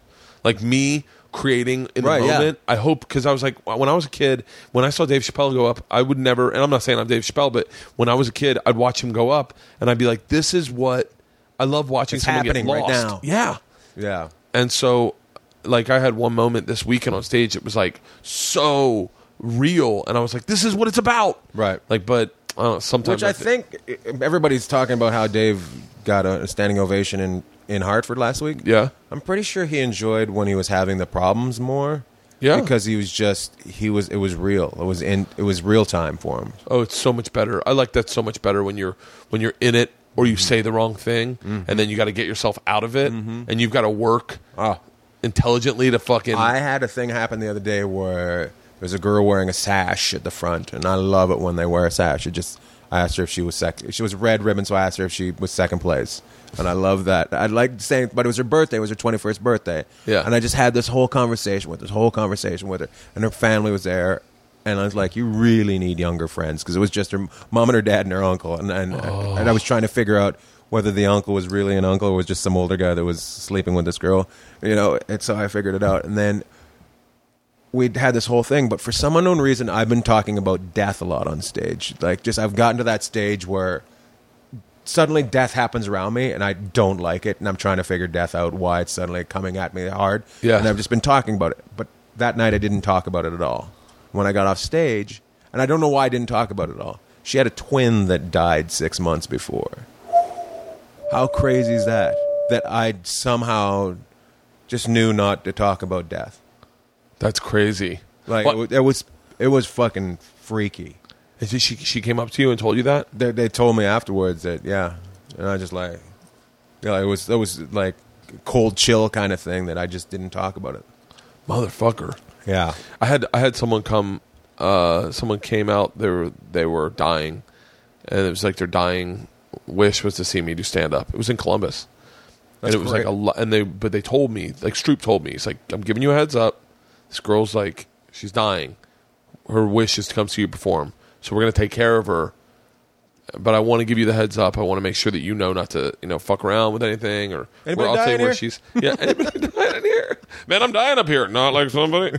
So I was fucking panicked, and the only person I know that's had that experience is Dane. So I called Dane, and I was like, I don't know what to do, and Dane's like, don't worry about it. Don't even acknowledge it. Because they don't want to be brought up on stage. Just do your set. And if they want to talk to you, they want to take be pictures. normal. He's like, I wouldn't charge them for a shirt personally. But he goes, just hang out with them. And I was like, oh, thanks. He's like, yeah, call me and let me know how it goes. I was like, okay. I never called him. I was You just... should have called him back and said, completely wrong. she wanted to do shots on stage. Yeah, I did. One time I was in Cincinnati, and there were these women all wearing the same shirt. So I thought it was a family reunion. And so I was or of some sort. And I couldn't really make out the shirt, what it said, but it said something like written in airbrush. And the whole show I'm trying to read it. And then finally I read it, and it says breast cancer survivors. And I go, oh wait, do you guys have breast cancer? And they're like, yeah, they're in the front row. And I was like, I was trying to read your shirt. Now it's uncomfortable. And my brain's like, prank caller, get the fuck out of here. And then I was like, but you guys all got through it. And they're like, well, kind of. And I was like, what do you mean? it was the biggest mistake I've ever fucking made in my life. But it worked out totally fine. And then this is what I love about stand-up is that, like, I end up talking to the one girl because I'm kind of in the thick of it right now. And I was like, really? She's like, yeah, it's actually not going so well. I said, really? She goes, yeah. I said, well, come on stage. Let's talk about it. So I bring her on stage. I get us 2 shots of tequila. I was like, can you do a shot of tequila? And she goes, I'm getting chemotherapy once a week. I think tequila's fine for me. So I was like, okay. So we do a shot of tequila. And then at the end I said, and then this is how I got, and we had like I asked her questions. It was fascinating for an audience member, but for me, it was dangerous because I was like, I don't know where any of this is going. Well, that's great. And then at the end, I was like, I don't know how to get out of this. And I was like, here's what I'm going to do. I'm going to give you my phone number. I go, anytime you're feeling down and depressed, you call me personally, and I will talk to you on the phone until you're laughing. I swear. She was like, really? I go, yeah. Gave her my phone number. She called one time. She was like, hey, is this Bert? I was like, yeah, who's this? Like, just being a dick. She's like, I'm the girl from the... I was like, oh, hey! And I just fucking rattled her ear off. I think she fell asleep on the phone. But yeah, I love those moments when you got to try to figure your way out of it. Yeah, it is good. It's fucking... It's crazy. I like the way you get in. Like, you're the only person I know that doesn't do contrived crowd work, though. I have answers sometimes, like, but I try to explain when somebody asks, it's like a footprint in the snow. There's the initial footprint, but when it comes out, it's bigger. So I have the initial footprint. I know there's going to be a footprint, but I don't know how big it's going to get. So what do you mean? Explain that better. And by the way, I love analogies for stand-up. It means I have an answer.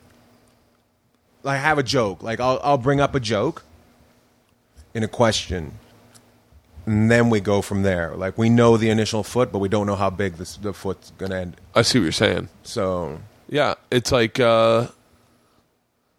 there's combustible material around the joke. Yeah. You don't know how big it's going to get or where it's going to take you.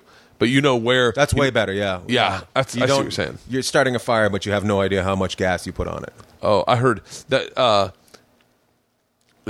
Sam Tripoli said to me one time, he's like, following someone is like getting... He had to follow Rogan one night, and he goes, it was like geting dropped off in a forest fire. He goes, funny. And I had to get my way out of it. I had a panic the other day. I was at the Improv in Melrose. And it turned out fine, but it was Rogan... it was one of Jay, young little Jay, does all the shows around town. Jay, okay, why am I blanking on his name? But it was Rogan. It was Alonzo Bowden. It was who else was it?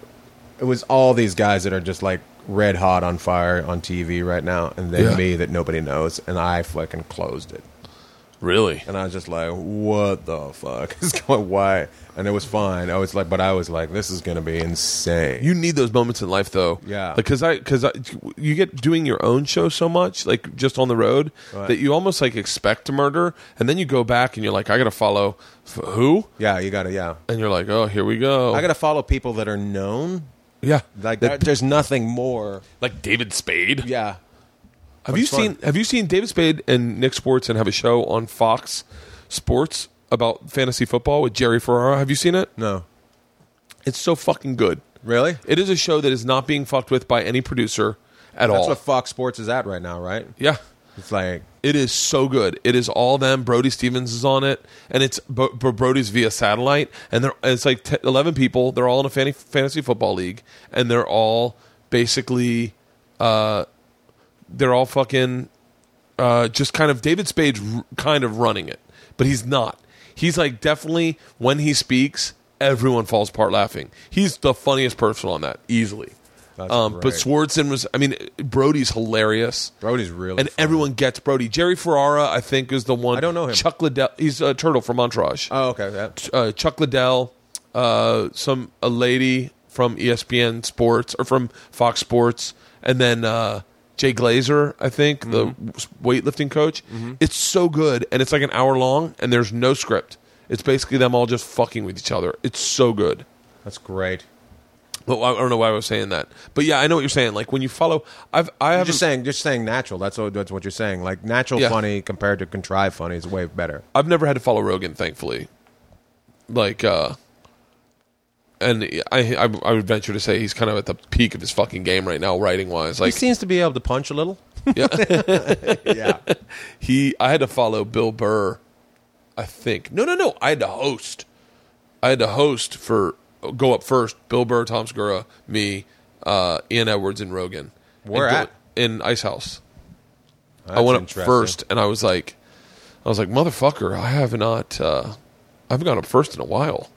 What the hell first? This is bullshit. And you like had to jumpstart everything. I was like, hope You need to everyone- do that every once in a while to remember fucking. Yeah, Oh yeah, when things aren't warm, they're different, aren't they? yeah. Yeah.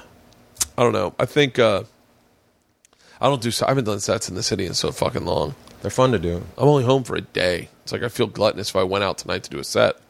I'm hosting an award ceremony on Friday night at the Standard. The new filmmakers of Los Angeles. Really? Is doing they have 5 categories and I think 33 films total. And they do short films in it. So I'm hosting it, so we'll see how I figured, all right. Yeah. I'll put on a suit and go host it. Oh, So, that's gonna be nice. And then I'm going to go do a set at the Improv. And then tonight I'm at Brea Improv. I do that every so often on a Tuesday. I'll just go there. I missed that. You got to do that. It's fun. haven't- And then I do once a month at Hermosa Beach. I'll do a Tuesday. Is Richard still running that? Why are you not? You should be doing a regular. Because, number Is it one, I 'cause don't of drive? work. It's a little bit of a drive. And I remember telling Jay Leno, he was like, how come you don't do the Comedy Magic? And I said, oh, it's too far. And he's like, only a fucking comic would say it's too far. He goes, everyone else would be like, oh, yeah, of course, that's in my city. He was like, but you're like, oh, it's Tuesday night. I don't know. Maybe I'll go to the Ha Ha. Yeah. I did Richie. Hang on, it's Leanne. I want to make sure there's nothing wrong. Hello? You still podcasting? Yeah. I was going to bring you guys some tacos, some Cactus tacos. You want some? Yeah. What happened? Okay. I don't know. I'll What just take a Tacos? bunch of- happened. Tacos. Yeah, take a bunch, but remember, Ian and I like to eat. And get some tongue tacos, too. Really? Bert, do you think I've been married to you for 10 years and I don't know how many tacos to buy you? Okay, all right. Bye. Bye. God, I fucking love that woman. She's the best. I can't believe She's the best. my second wife's never going to live up to her. You know what's great is Mormonism, fundamentalism with two wives. That's the best.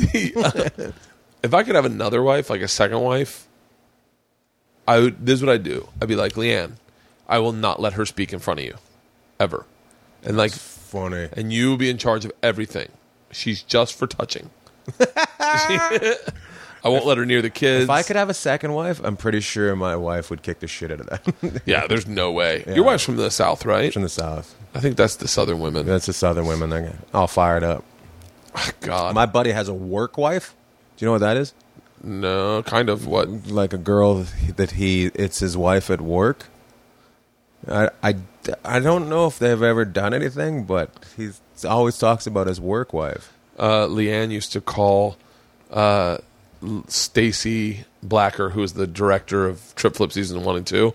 She used to call her my work wife because Stacy would call me and be like, "All right, I need to talk," and then we'd have to talk about like work stuff, and then we talk about private stuff too because we work together so much. And then she just started calling Leanne, and then they started like sister wiving it, but yeah, and then the one before that name was Lonnie. She was like my work wife because we were on the road for Birth to Conquer for 2 years, and she did. I thought it was Lonnie Love. She did oh my god. Oh my god. There we go. That's one of the girls I'd definitely fuck. Lonnie Love? Yeah. I'd take her down. Sarah Silverman. Lonnie Loves. God, I'm so obsessed with women that are hot in stand up. Who do you think who do you think the most desirable male stand up is? The girls. It's different though, right? Because for guys, girls like to see a guy that they don't think is hot and then walk on stage and control things. Yeah. The girls find that completely different. So you're saying it's Fitzsimmons? Yeah. Yeah. Yeah. They like paste. They like a pasty man. Have you ever played hockey with him? Yeah. I bet he's fucking a monster out there. He's so, Are you serious? No, he's aggressive. Like He's horrible. Oh, is he really? His legs go all different directions. It's really funny to watch. How's Steve Byrne? Is Steve Byrne? Steve Burns really good, yeah. How about Bill? Bill Burr, he's getting better. I haven't played with those guys in a long time. I like they're really. You should come out sometime. I can't skate. I have a show that I want to do. It's called the 40-year-old goalie, where I have a midlife crisis and decide to become a goaltender. Why don't we pitch a show called Hockey League, right? Where we all start a team, and we play, and you just like Hard Knocks, like on HBO, but you watch us comics, like we just join a league, and we join a hockey league. Okay, let's do it. Hockey League. Fox Sports needs shows. Yeah, let's do a show called Hockey League where we all join a team, and but they do it just like Hard Knocks. That's really funny. And it's just all us comics. So fucking funny. We'd get into it would be great. It would be fucking great. That would be great. I mean, it may be better if you do softball because you can see our faces. No, we all wear visors so you can see us. Yeah. But we're all mic'd up. Oh, the chirping that would be the chirping on the bench and my god, do you realize how funny that would be? Okay, how many people are on a hockey team? We probably need 10, I'd have to 11, be goalie. 11. I'd have to be goalie. You have to be goalie? I got goalie equipment.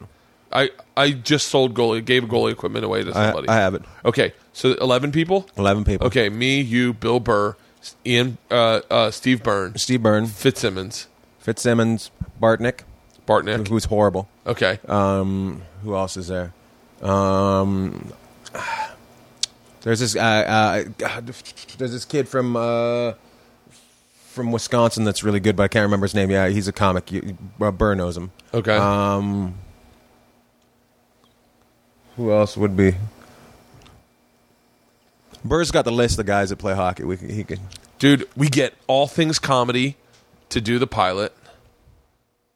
I'm fucking texting Burr right now. All Things Comedy produces the pilot. Right.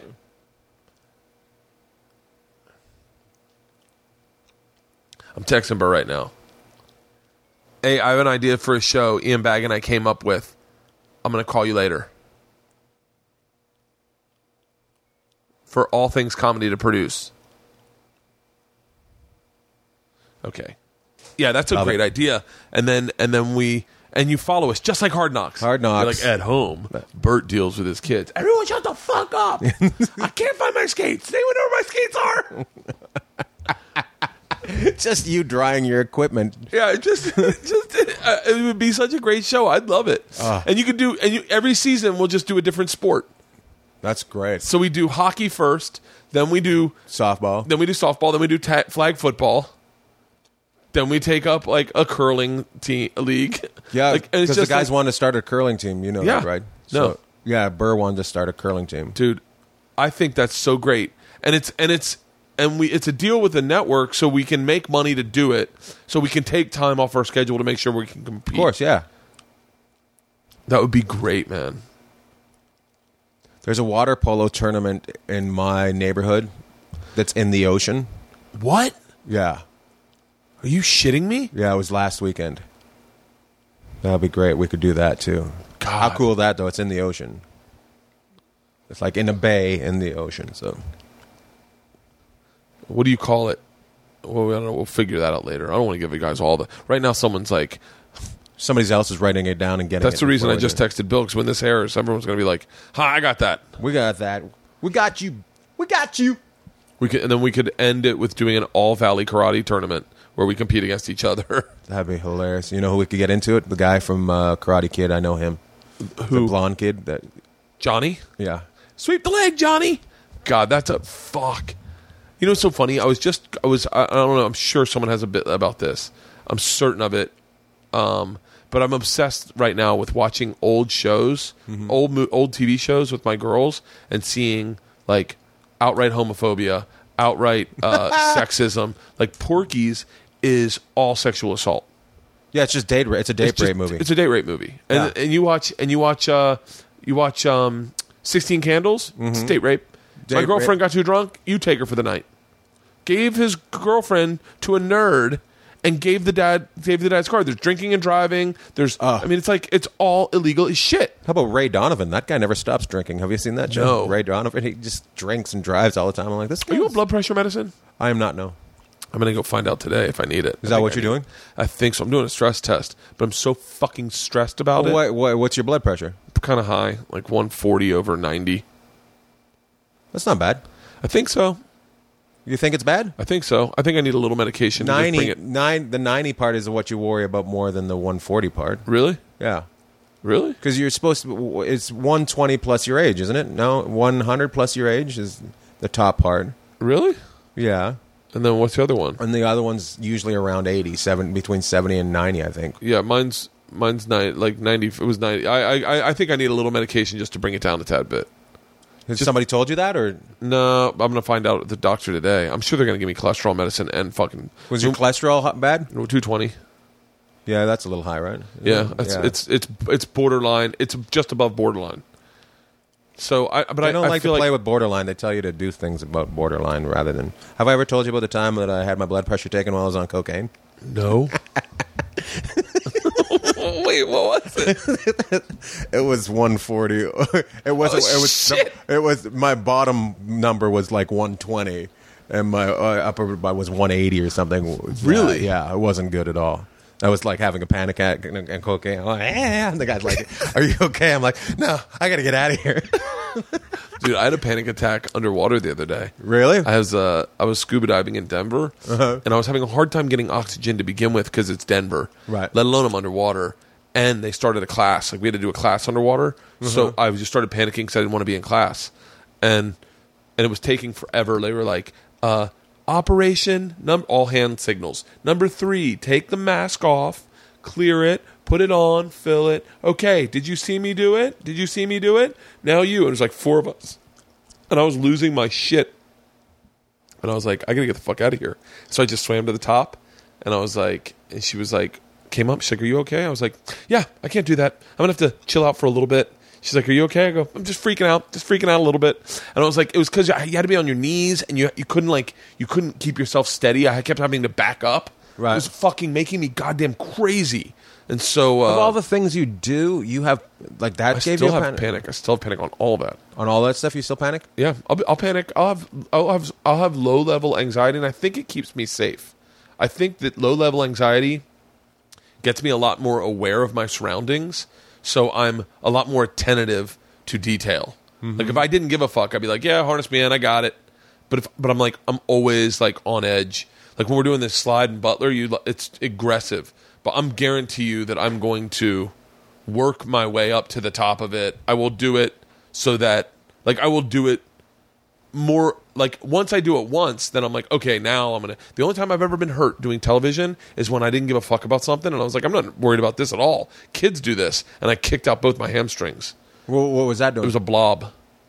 What's you lay on it's like a big air pillow, and then they jump. So the guy jumps on it and it shoots you up. That was your promo, wasn't it? Yeah, and I kicked out both my hamstrings and ruptured my eardrum, and I was like. Yeah, I've seen that doesn't look fun at all. That whole it's not that fun, but that's why you can do it with kids because they're rubber balls. Yeah, and ever since then I've always been real cautious when I do stuff because I'm like I'll do it the first time and make sure I'm comfortable, and then I'll step it up a level.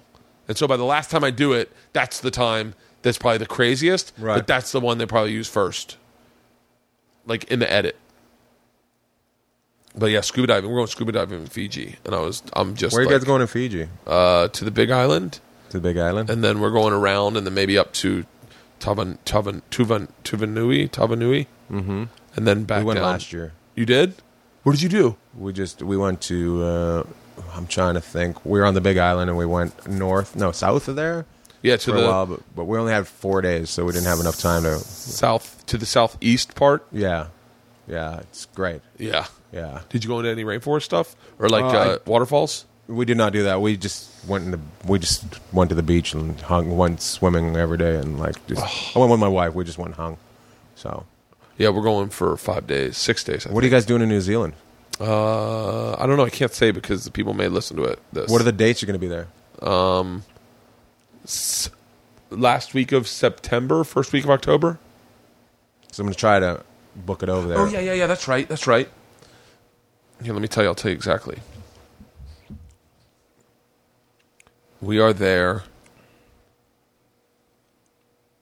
September 21st until the 29th. Okay, cool. When are you going to be there? I'm going to be there from the 12th until the 28th. So Okay. I'll try to see if I can figure it out. If I have a couple days where I can meet up with you guys. Yeah. There's one thing we're doing that's so fucking badass. Really? Dude, that's not one thing. I'm supposed to be on a call today that I'm going to miss because I thought my stress test was at 3, but it's at 2. Uh-huh. But there's one thing we're doing that is going to be that I've seen online, and it's there's not one thing. Everything we're doing is insane. Like, there's so much shit we're doing that I'm like, are you fucking kidding me? Right. But that's New Zealand. I guess New Zealand is just like an adventurer's paradise. Yeah, that's what they don't have much space, so they do it all, right? Oh, but we got to take flights because New Zealand's a lot bigger than I thought. I thought you could drive it. No, just a couple different islands, right? Yeah. Yeah. I didn't know that. Yeah. I'm not real good with research. I have a big idea. I put it on paper. I'm like, here we go. And nope. I put it on paper, but I don't look at the paper. So what do you got to do the rest of the day? I'm going to go see if my house is flooded. Oh, shit. When does that happen? I was supposed to start at 10, so I was trying to prepare everything before I left. Yeah. I mean, apparently it's for the next 4 days. There's some sort of hurricane down near Mexico or something. Oh, really? So we're getting all this water sent up to us via the ocean. So How come we don't ever get hurricanes up here? I don't know. They happen in Mexico, but then they just don't. I don't think they make it far enough up, right? Like they just burn out. It's like Because of warm water. Yeah, Yeah, I guess the warm water stops probably around the Sea of Cortez. something like that. Yeah, right. Because that's why Florida gets so many. Because then it just kind of dies out. Before Have you ever been in a hurricane? No, but when I was in Omaha last time, just before my show, the tornado warnings went off, and they put everybody in the basement. Are you serious? Yeah, like the show's at 7, and at 6 they put everybody in the basement, and it went right by. I think that club's at 186, and I think it was at 190th. Really? Yeah. So, and then I love those people because as soon as the tornado warning was off, everybody went upstairs, did the show. When I was in Des Moines. I was in Des Moines, not this last time, but the time before that, there was a really bad lightning storm, and I got panic attacks, and I was like, I wouldn't hold the microphone. So I was like, that's funny. Because it's going to hit the building and then run into the microphone. I'll be like, oh my God, I had a dream last night that this guy was shocking people. Oh my God, I'm having very vivid, horrific dreams lately. What was he shocking people with? There was a wire down from a telephone pole, and so I forget who it was. Oh, actually, I don't forget who it was. I know exactly who it was. It's my buddy who had killed himself, and he was in a puddle, and I kept saying, "You got to get out of the puddle. That's going to get to you." And he goes, "Well, then help me out." And I was like, "I can't touch you because if it electrocutes you, it's going to electrocute me." He goes, "Just grab my hand." Second I grabbed his hand, there was this guy that was a part of the wire, kind of like a Jamie Foxx character in Spider-Man, that was just shocking both of us. And I was pulling my friend, trying to get him out of the electricity, and I was getting shocked, and I kept yelling at the guy, "You're not fucking hurting me! You're not hurting me!" And then I woke up like, oh my God! I had another dream that this... So you're trying to help your friend, but you can't help your friend. Yeah. Basically what you're saying. Basically. I had a lot of really fucked up dreams last night. I had a dream that I was on a paddleboard with another guy, and I was trying to... That's fucked up right there. It gets worse. It gets worse. And this guy yells at us like, "Get out of here, you gays!" and I was like, "Really?" And he goes, "Yeah, it's disgusting. There's children around here." And I go, and the guy I'm with happened to be gay, and I go, "Don't worry, I'll stand up for you." I go, "You know what? Get on the wrong side. You're on the wrong side of history. You're fighting progress." I was like, "This is." Do these keys look familiar? My mom. And I'm like, and she's like, I was like, "You're fighting progress. This is the future. That kind of karma, your son's going to be gay." And the guy got really pissed off. And the gay guy that I was with was like, "Dude, I think you got him with that last one." And I go, "Well, let's stand up and paddle away because he's going to throw shit at us." So I stood up on the paddleboard and I started to paddle. But the gay guy then started like, "Yeah, we're in love." And he was like rubbing me. I was like, "Hey, man, don't touch me." And he was like, we're in love and you can't stop this love. And I was like, and he was like caressing me. I go, "Hey man, I'm all for this, but you cannot touch me. It makes me uncomfortable." And he's like, no, I'm trying to sell it. I go, no, I think we sold it. It's fine. We can be just a gay couple who doesn't touch each other. And then I woke up. You know what that is? No. You're trying to be right, but you're homophobic. I guess ultimately I should have just been like... And then it turned out I was the guy that was throwing stuff at us. And the guy was like, get out of here, you gays, or you queer, like whatever he's yelling at us. And I was trying to paddleboard, and we're in Speedos, and the guy just kept going, ignore him, man. And he's rubbing my back. I go, stop it. Like, and I said it to Leanne. I said, you know what's so interesting is like the most progressive guy in the world is totally cool with everything. But the second that you, like if you put your hand on my leg and you're like, you look really good today, I'd be like, dude, don't do that. But I don't have a hate in my heart, but I make a joke about it. I think I'm a homochondriac, where I'm comfortable with you being gay. I'm just afraid one night they'll get me drunk and trick me into it. Right. And I'll like it. That's what it is. Yeah. Your problem with gays is that you are. Yeah. That's my problem. And then I had another dream where we lived in an ownerless society, so you couldn't have ownership over anything. Your house had to be given to you. What was in your house was gifted to you by the state, and if the state wanted to take it back at any time, they could. And what they would do is they would give you a price offering of who wants that, because there was like this upper echelon of people, and they could buy things that they were all watching you. They could watch you at all times. And if you looked like you were having too much fun with something, then these upper echelon people wanted it. So we're in the house, and the lady comes up. She's got like she looks like one of the girls from Peter Frampton's video. Uh-huh. You know, was it Peter Frampton? No, Peter. Peter. Like they're talking about lights are down. No, I'm not that one. Yeah, but they play the guitars. Addicted to Love, right? Yeah, Addicted to Love. Yeah. Who's that? Peter Gabriel? No, it's Stephen Frampton. Something. We all know who we're talking Peter about. Gabriel. Yeah. Something. No, it's not Peter Gabriel.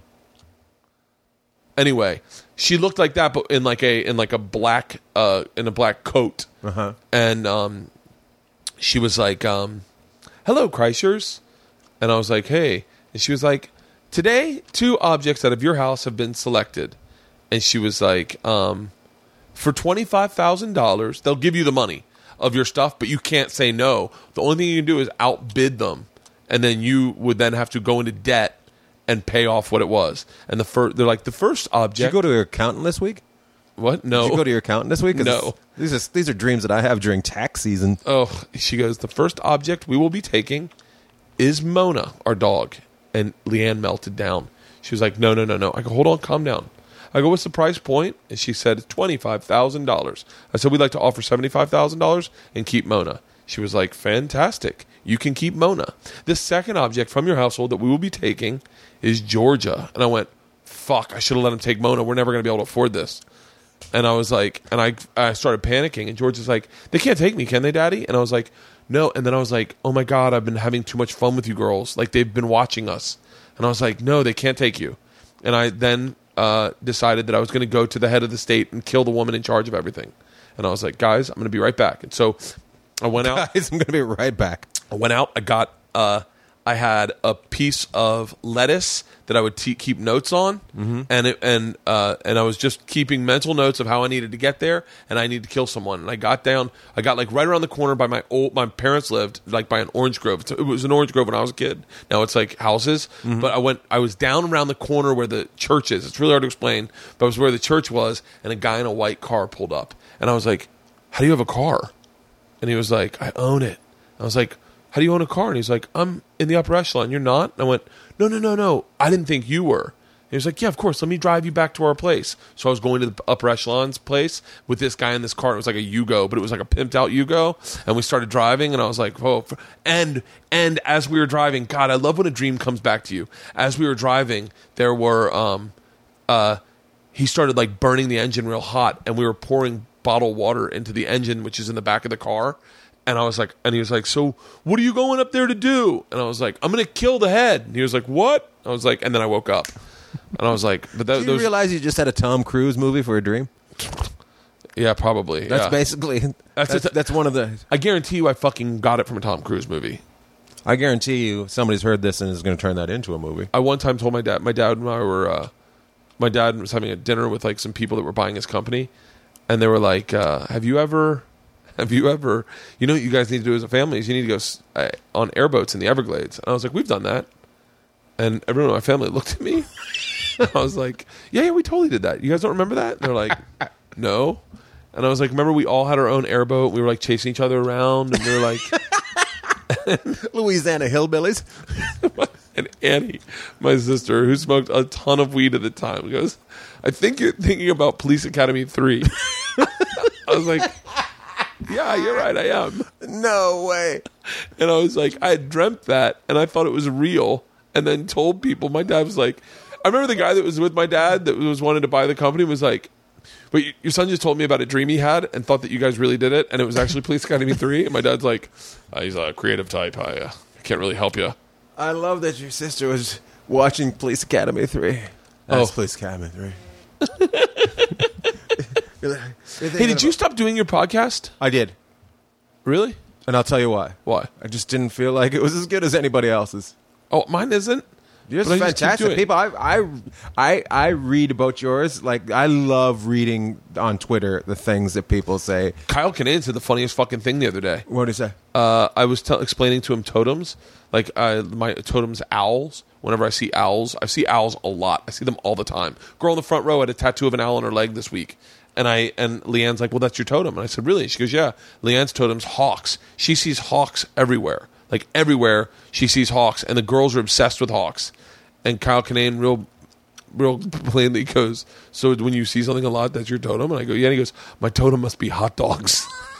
That's funny. I was like, top funniest thing I've fucking ever heard. He's really funny. He really is. He's really funny. Really funny. And it's so funny. His stage persona is so gruff that you forget he's a soft, sweet guy. Right. You think he's just this like guy in the corner smoking cigarettes. Well, I think all of our the really good guys, their stage personas just basically concentrate us. Yeah. Right? The Uber part of me. Yeah. That's what I wanted to name my first hour. That's funny. And Judy wouldn't let me. She was like, the Uber part of you? And I was like, yeah, it's me with a smoking jacket, holding on like to a pipe by a fireplace with a bearskin really rug. funny. Although everybody would be just so confused. He's a driver? He's a driver. When are you doing your next hour? Hopefully soon. We've been talking about it. I just trying to figure out who's going to do it. I want to do a comedy special, like a CD. A CD? What do you mean? Like I want to do like not a CD, but like a CD. Like why don't you just put out an hour every so often? I don't know if you're like me. Like there's somebody told me, why don't you just put out 10 minutes on iTunes every couple months? Because I feel like I'm not. Like I feel like I'm. I don't know. It's a good question. I don't know. I have to. My thing is location. Where's my next location going to be for your hour? Yeah. Why? Where would you want to do it? I think Chicago. Whew. I'd love to do one in Chicago. Have you ever been to Up? Have you done Up Comedy Club? That? It's awesome. It's downtown. Like the improv there is really good too, but Up is downtown. That's the only difference. Okay. And it's like this huge. It's 400 seats and it's got a big stage and stuff. Oh wow! But it's tier seating, so it's really quite cool. I'm shocked no one's ever done an hour special at a college, like one of these college comic guys. Yeah, that's actually. I don't know. Do you like doing colleges? No. Why not? Because I can't just say what I want to say. I gotta. And say you also need your people have to get sarcasm. You have to have a little bit of disappointment in your life. Yeah. And people in college don't really have that yet. They don't have any disappointment. Yeah. Right now there's someone going, "Oh, my mom killed my dad," and you're like, "Oh, what did you?" Okay. But you got into college. Yeah. I would love to. I would love to do colleges where there are rules where there are no rules and you can't get in trouble. But like I feel like, why do they want to hire you though? How are they hiring you if they're not getting? They honestly, they want me to tell the machine story. But the machine story is so crazy hardcore. It's just kids that have heard the story and then they've got a college budget and they're like, we want to bring him here and have him tell the story here. And honestly, and I know this is from my past experiences, and whoever hires me is basically bringing me in so that they can do a shot of vodka with me, and they'll be like, I got to do a shot with the machine. Like I did this college in Pittsburgh. It was so great, and I got there and I was like, any requirements? And they're like, not really. Just I mean, we really want to hear the machine story. Like, that's kind of why we brought you. And I went, okay. And the guy's like, and I don't know if you're cool with it, but we'd love to do a shot of tequila, a shot of vodka with you. And I was like, sure. He's like, great, we'll go get it. And he went and got it and brought it into the student union and like poured a little secret shot. And even their boss was there, the guy in charge of it. And he was like, don't worry about it. Totally cool. I want one too. And so then they're like, this is really cool. We're doing a shot with the machine. So I did a shot. I got on stage and I just told stories I told like, and that's when I do colleges, I just tell like 5 stories and I'm done. I go fighting a bear, jumping out of a plane with Rachel Ray, the machine story, Disneyland on acid, and like some swing story. And that'll be like an hour. That's cool. I've just never gotten past the empty college, so. Hey, what's up, girl? You from around here, girl? Hey, what time is it? 1:45. Okay. Holy shit. I know. I gotta go. Where are you going? I gotta go. We did Girl Scout meeting. Duh. Oh. Duh. I should leave here what time to get there? 45 minutes. Give yourself 45 minutes. So in like 20, minutes? 30 minutes? Well, if your appointment's at 2:10, back it up 45 minutes. Wow. You gotta leave. So 2? 1:30. 2. Leave at 1:30? 2. 1:30 would get you there if you give yourself 45 minutes at 2:15. But Okay. it's highly doubtful to take that. 1:30. 1:30. Okay. 1:30. I'll leave at 1:30. Leanne just... Wait, where are the tacos from? Cactus. Leanne just brought us cactus tacos. Cactus Really tacos. good. Tacos from cactuses. We've come up with a lot of good TV shows during this podcast. We should do a show called Pitch. What would you... We just pitch shows. That's all. That's You know all what's so we do. funny? One's beef, one's pork, one's tongue. One's beef, one's pork, one's tongue. Each one is the same flavor. So Okay. one plate is beef, one plate is so. Okay. I have a very similar show that the 2 guys that are writing my show, my sitcom, came up with. Because I'll tell you after the thing. Okay. I'll tell you after the thing. All right, you want to eat tacos, and then should we eat tacos on the podcast? I don't know. What's up to you? Yeah, let's eat tacos. Let's have tacos. I love tacos. I've been obsessed with tacos lately. In New York, do you do Gotham? I haven't done it in a while. All right, let's see what these are. Problem with tacos. These are, I think these are tongue. The problem with tacos? I have to check my mail. Do you have a live webcam streaming from your house to see if it's wish. underwater? That'd be awesome. I think these are tongue. Tongue tacos. I love tongue tacos. And if you're listening to this and you're like, "Ew, tongue tacos," Like I am. It tastes like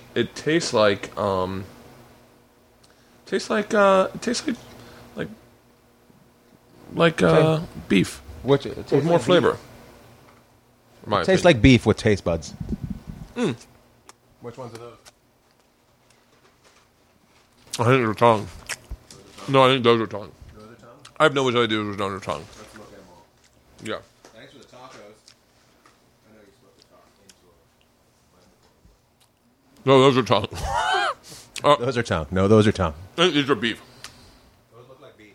These look like pork. I think those are pork. I'll go with the pork one. I fucking love tacos. These might be tongue. Really? I'll tell you. My taco just licked me. No, this is not. This is tongue. You sure? Are you supposed to go to a stress test by eating tacos I before? was just thinking. I was thinking to myself. I'm like, are you going to throw up on the machine? I think these ones are tongue. I knew a guy that had. Yeah, these are tongue. These are tongue. These are middle ones. I knew a guy that had his cholesterol taken, but he didn't know you weren't supposed to eat it a day before. Oh shit! So they can't take my cholesterol. Are you supposed to take your cholesterol? I shouldn't be eating, should I? They didn't tell you not to eat 24 hours before?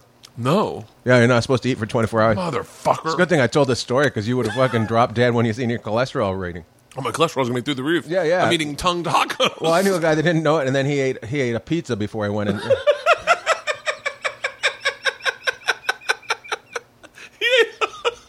He ate a pizza. So his blood was basically cheese.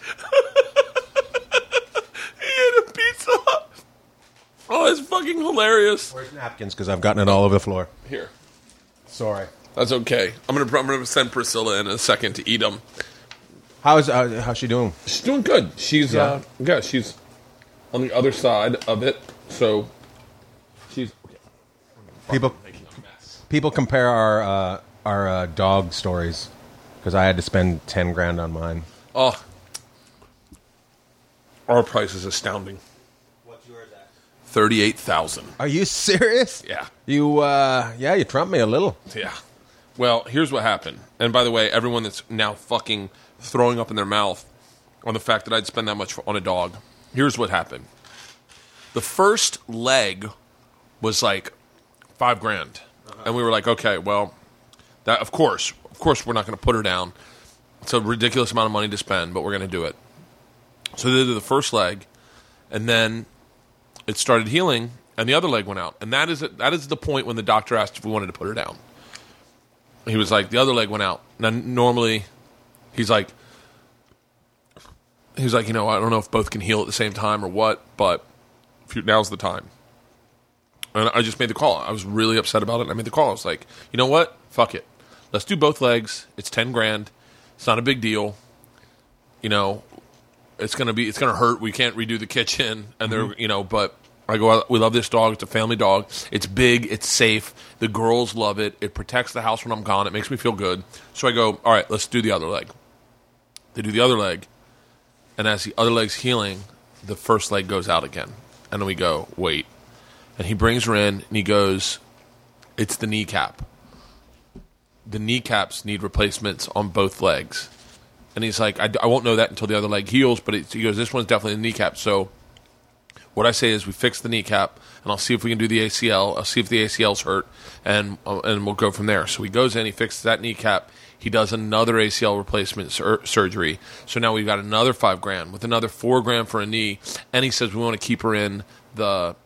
And by the way, these are rough prices. I don't really know the exact prices. Right. But he's like, I want to keep her in the recovery for a week and a half while these legs heal, so that we can keep our eye on her. Like hanging, basically. Yeah, basically hanging. Right. And so we're like, fuck it. And we're doing all the extra treatments. And it was like, and by this time now, we're pot committed to this dog. We've already spent so much money on her. Right. And it's like, and You got to keep going once you get to a certain price. And then it just keeps happening. And then the same thing, other ACL, other kneecap, and then everything healed. But the last surgery she just had was she had one of the wires that they put in to keep the ACL from tearing during healing did not pop and didn't go, and so we had to go in for another surgery. And so that was our final surgery, but she went in yesterday, and they found out she has no cartilage in one of her knees, and so that there's going to be pain management for a while.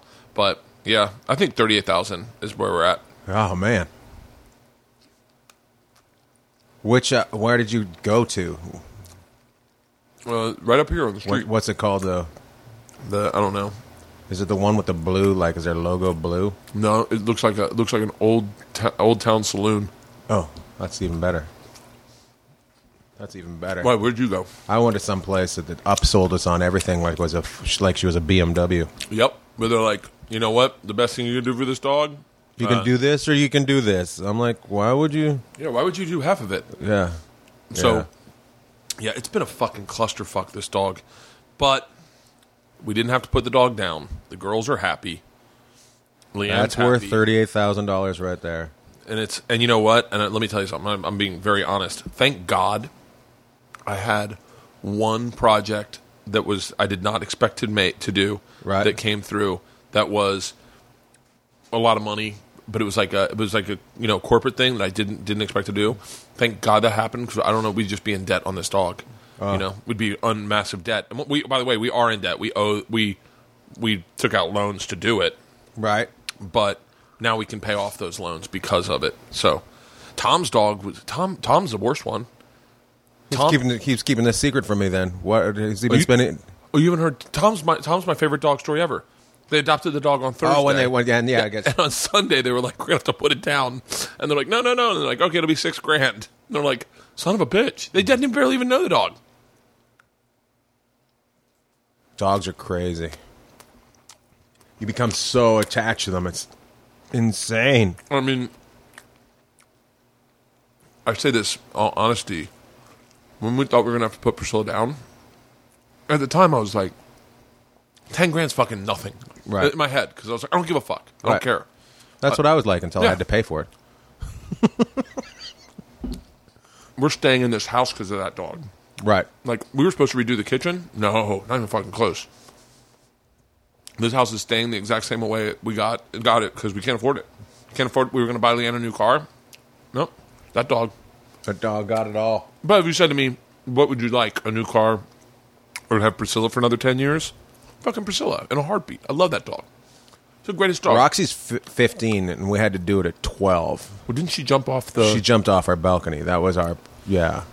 Well, she didn't jump off our balcony. She chewed through our balcony like a fucking beaver and jumped off it. Are you serious? Yeah, and we're like the third floor.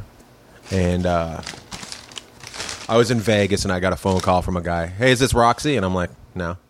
He goes, oh, sorry, hung up. Then he called back. I'm looking for Roxy. I'm like, Roxy's my dog. Oh, well, I'm sitting with her on the beach. She jumped off your balcony. Are you serious? I'm like, great. I'm like, what it was is they race these sailboats in front of our places, and they shoot cannons off like fireworks. So they just kept doing it, and she all afternoon. My wife was at work, and I'd just flown into Vegas to do a show, so I wasn't there. And I happened to I left the balcony door open, and she just went and just chewed through it, and leapt off. So you felt guilty, too. Fucking guilty, and I was like, oh, and it's my wife's dog. She's had it since she was in college. She found it in the ditch. They've lived in Hawaii together. They've traveled all over the place. Like, one of those things, when this dog passes, I hope I'm home. Otherwise, I have to leave the show and fly back home because it's not going to be a good day in our house. Leanne had a cat, Mufasa, who moved to New York with her, moved out to L.A. with her, lived in L.A., and was like one of the breaking points in our relationship because I was allergic to cats. I still am. And she was like, I need you to accept this cat and be cool with living with a cat. And I was like, fine. And so I ended up liking the cat because the cat would just hang out in the fucking closet. Like, it just never did anything. You'd Right. never see it. It would cuddle with Leanne at night and fucking hang out in the closet all day. And I love... Now I miss this cat. Right. Because the cat we have now is a fucking jerk. And Leanne... all I can think is I ate tongue tacos before this cardiac exam. And so, If you're listening, that's not how you go to a cardiac. that's not how you walk into it. That is how you have a cardiac. That is how. Yeah, I'm going to go with fucking heart. He had chest pains. Yeah, but then the day Mufasa died, Leanne called me and was like, I was in Houston, and at Pete. Remember Pete? Yeah. Crazy Pete. And Leanne's fucking crying aggressively, just and I was like, I thought one of our kids died, and I was like, what is it? What is it? What is it? What is it? Tell me what it is. Tell me what it is. She's like, Mufasa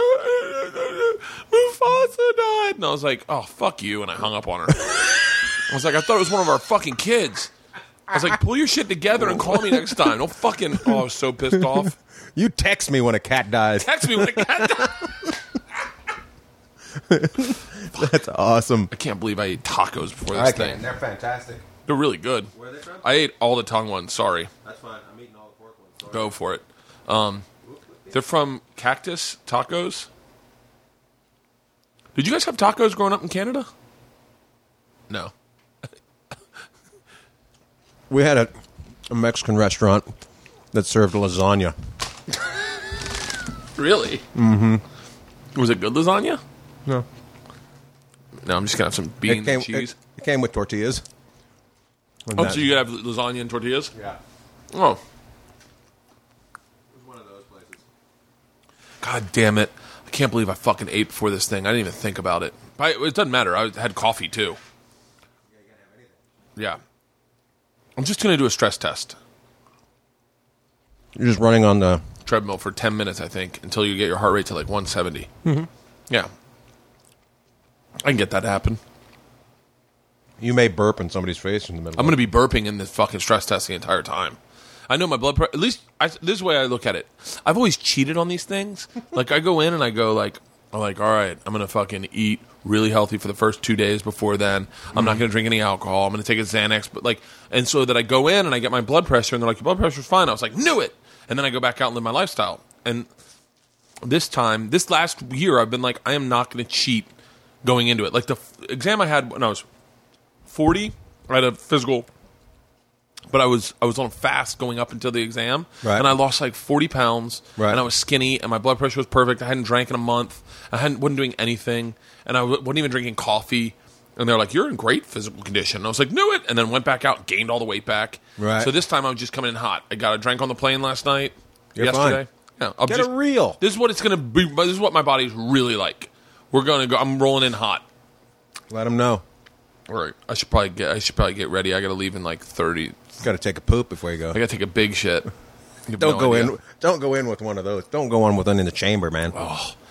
All right, I'm going to call you after this exam. I'm stressed out. I shouldn't have eaten like this. They may make you come back. Are you serious? I can't. You'll be fine if you go back. Oh, fucking shit. Oh, son of a bitch. I do not want to do this. I don't want to redo this. I'm just going to tell him, give me blood pressure medicine. Do you really think you need it? That doesn't sound that high, to be honest with you. Here's the thing. I can change it through lifestyle, but I can't right now. I know, but even at that just sounds borderline. It doesn't sound horrible. Yeah, I think it's borderline. Yeah, so they're not going to give you anything for borderline. They're just going to tell you. Yeah. Where do you check? Do you check it at like stores and stuff? I check it. I have a blood pressure monitor I travel with. I fucking hate taking my blood pressure. I have panic attacks during it. I can't tell you the story on air. Did you as well? No, a long time ago. Did you do cocaine as well? No. I did a physical. And I needed it for a TV show one time. And your blood pressure's got to be in check to get it insured for a physical. Yeah. But as they would take it was just getting higher and higher because I was having panic. And I was just getting... Did they say what it's called? No. It's called white coat hypertension. White coat hypertension? Yeah, people get it. It's like they freak out from the process. Yeah. And so I was doing that, and it was just going higher. She's like, now it's getting like dangerously high. And I was like, I'm freaking the fuck out. I'm having a panic attack. I need to just... And so... Was it that place on Hollywood Boulevard? Did you have to go upstairs on the top floor? Yeah. No, I don't know. I don't remember where it was. Yeah, I get white coat hypertension. Should I tell the doctor that today? Oh, it's just white coat hypertension. No, tell them that because they may make you lay down to take it. Oh, I'm gonna bring my blood pressure monitor in and let him see my readings. Yeah, tell them you have tell them you freak out when you get it done. I always have to tell my doctor. Yeah, because if I don't, it's high. I'm gonna tell him my blood pressure what it is because I have it. I check it on my thing. I'm just gonna tell him. I'm gonna go. This is my blood pressure. Don't take it now. It's pointless to take it now. They're still gonna. Yeah. You're gonna have to figure it out though. Yeah. All right. Do you have anything you want to plug? I'm going to Australia, Sydney Comedy Store. Oh, shut up. Oh, this podcast is actually pretty big in Australia. Is it? Yeah. Sydney Comedy Store. My solo show's on the 27th, Saturday the 27th, but I'll be doing sets around the Comedy Store from the 10th until the 27th. Fuck, yes. Guys, go out and see Ian. He is one of my favorite comics. He's Leanne's favorite comic. He is... you can go see him first show and second show of that night, and totally different shows, and they're fantastic. It's fantastic, and you can follow him on Ian Bagg on Twitter, right? Yep, Ian Bagg on Twitter. And I'm gonna go get a stress test, and I'm gonna go take a shit. Thanks for having me on this. I love doing this, dude. I love talking to you. You're one of the few people I feel. You guys should come to the beach at some point. Your family. I'm never home. I know. I'm home today. It's the only day I'm home this month. That's the only problem with doing stand-up. You separate from your friends because you're all going to different places. I hate it. That's why we need to get this hockey league. The hockey show is going to happen. Hockey league. And then but I love the intro, Ian Bagg. I started playing hockey when I was 9 years old. Right. Bill Burr's like, I started... I'm trying to do Bill now. I started when I was like 7, and then they cut to me 30. I was like, I starting at 41. 41. I'm the goalie. You don't need how to skate, do you? Yeah, you don't need how to skate. I'm a good catcher. And then you just show the next scene is just you lying on your back being taken off on a stretcher. He's our backup goalie now. Yeah. What if all I did was I got a real professional goalie to fill in for me because you couldn't see my face. I had the mask on, but then I just did audio. Like, it's really hard out here. We should do that because I know a guy that'll do it. And it's just like, God. Everyone's like, you're an amazing goalie. I go, thank you. I appreciate it. I've been practicing for over 3 weeks. I always thought I'd be a good goalie. I think you will be a good goalie, and I can't wait for this. It's going to be good. What are we going to name our team? The jerks. The jerks. Like after Steve. Why am I blanking on his name? Martin. Yeah. Yeah. Yeah. The jerks. All right. Go see him Or in the Holy City Zoos. The Holy City Zoos. There's a comedy club in San Francisco called the Holy City Zoo that only sat 20 people. Really? We'll just call ourselves the Holy City Zoos because our team won't have more than 20 people on it. This is a great idea. I can't believe Bill hasn't texted me back. All right. It's because he's on his tour bus and he can't find his phone. Fucking Bill Burr. I listened to his solo podcast yesterday. You ever listen to it? No, what happens on it? It's just him. Just him? It's just him. And he's basically So angry. telling you what material you need to... Ultimately, it's like... Basically, I listen to it and I go, okay, I won't be working on that bit. Bill's already covered it on his podcast. That's hilarious. Yeah. That's the problem with podcasts. Put too much material out in there. I'm putting way too much material out there. Have you listened to my solo podcast?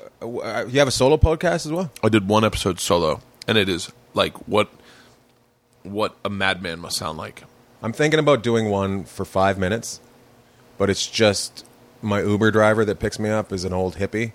It's just me talking to him on the way to the airport because I go to the Long Beach airport and it's only like 10 minutes from my house. You go to Long Beach Airport? Yeah. John Wayne? John Wayne as well, yeah. All those, yeah. Oh, fuck yeah. Yeah, they're the best. Yeah, you should. You should do some sort of just... Here's the thing. Try to find a different... Do you want this last beef taco? Oh, fine. I'm gonna probably curb my eating before this test. Just considering I ate 3 tongue tacos and 2 beef tacos. You should probably... you should probably think of something... Do one, but think of something different to do with it. What do you mean? Like, Think of something different. Think of a different way to do what everyone else is already doing. how about if I did this? How about if I just did a stranger I tried. It's not that interesting. at the airport? I tried in Mexico. I was that's why. I was like,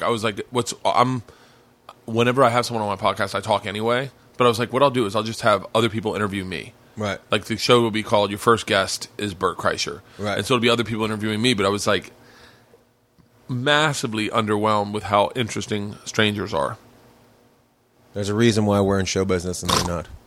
and they're not really open. And like the guy, I did it with a bartender in Mexico, and He was Mexican? No, he was Mexican, but he spoke really good English, and it was a really bad podcast.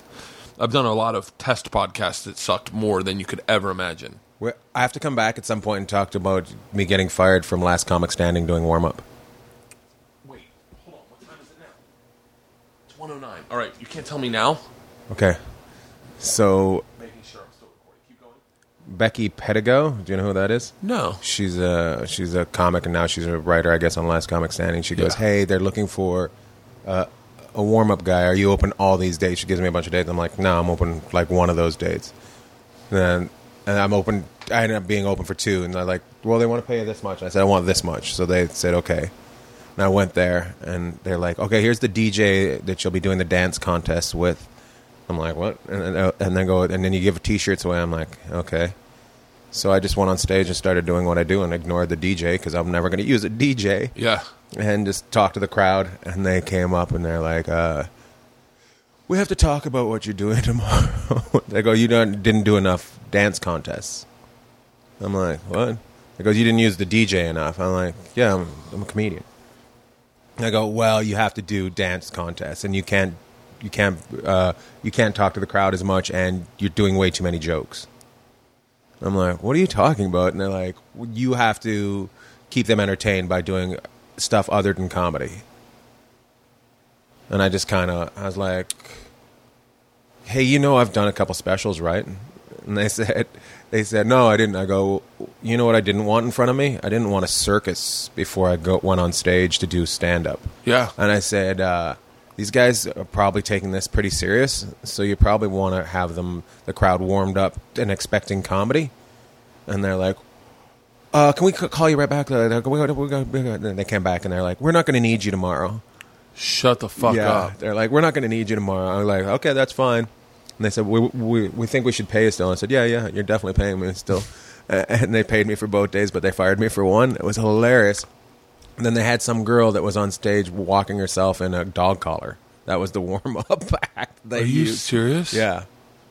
Dude, one of the things, and not to say Bill Burr's name 100 times in this podcast, but one of the things he said to me, I remember one time, I think we were doing a gig together outdoors. He's like, and they started throwing out T-shirts, and he goes, "Oh, I can't follow fucking T-shirts." Nobody can. You can't follow fucking. You can't follow a carnival. Yeah, you can't follow T-shirts. You can't follow a dance contest. That's why.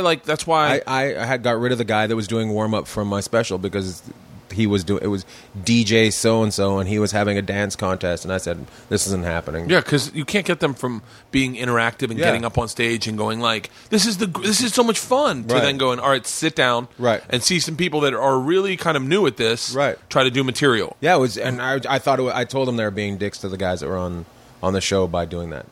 That's fucking ridiculous. Yeah, that's how little they know about stand up. Oh well, the executive producers, I'm sure, don't know a thing about stand up. It's Wanda Sykes' show now, right? I have no idea. She's someone I would have slept with. What, you would have slept with Wanda Sykes? In a heartbeat. Really? Yeah, just so she could punch up my act.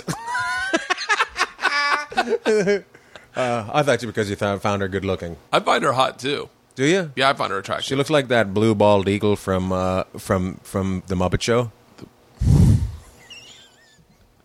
Have you seen Wanda Sykes' girlfriend? No, she hot? Fucking a 10. Really? French?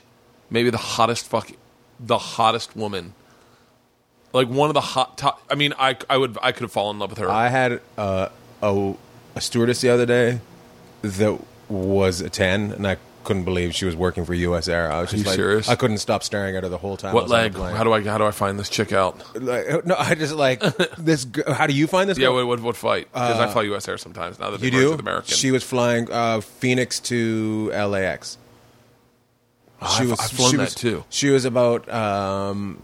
She was probably about just a little under 6 feet. I couldn't tell if she was half Asian or half black, and she was. Oh. Yeah, that's exactly how every guy sounded when she came up and asked them if they wanted a drink. Just, this is the only chance I get to talk to a beautiful girl. This beautiful, it's crazy. I said to Justin Stengel, one of my buddies, guy that's writing my show, him and his brother Eric. I said to him, I was gone to the doctor and I couldn't get my blood pressure down because I was so nervous. And the doctor was like, "All right, we need to get this down. It's going to be okay. It's going to be okay. Is there anything I can do to help?" And I so badly now my blood pressure is skyrocketing. I so badly want to go, there's one thing that usually works. It's on my front bottoms.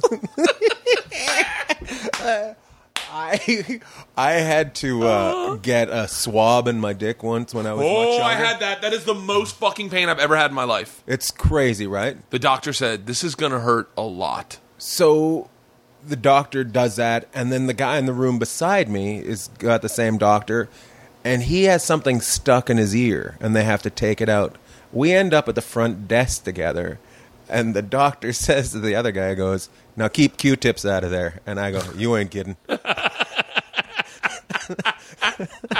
The doctor looks at me and just starts to laugh. What was stuck in the guy's ear? I guess a Q-tip or something, but but he had to get it out with tweezers or something. It was weird because I could hear what was going on in his room, and I didn't click in because I was too young that he could hear what was going on in mine. So he's getting something pulled out of his ear, and I'm getting a fucking swab up my dick. It was crazy. When I got I was clean.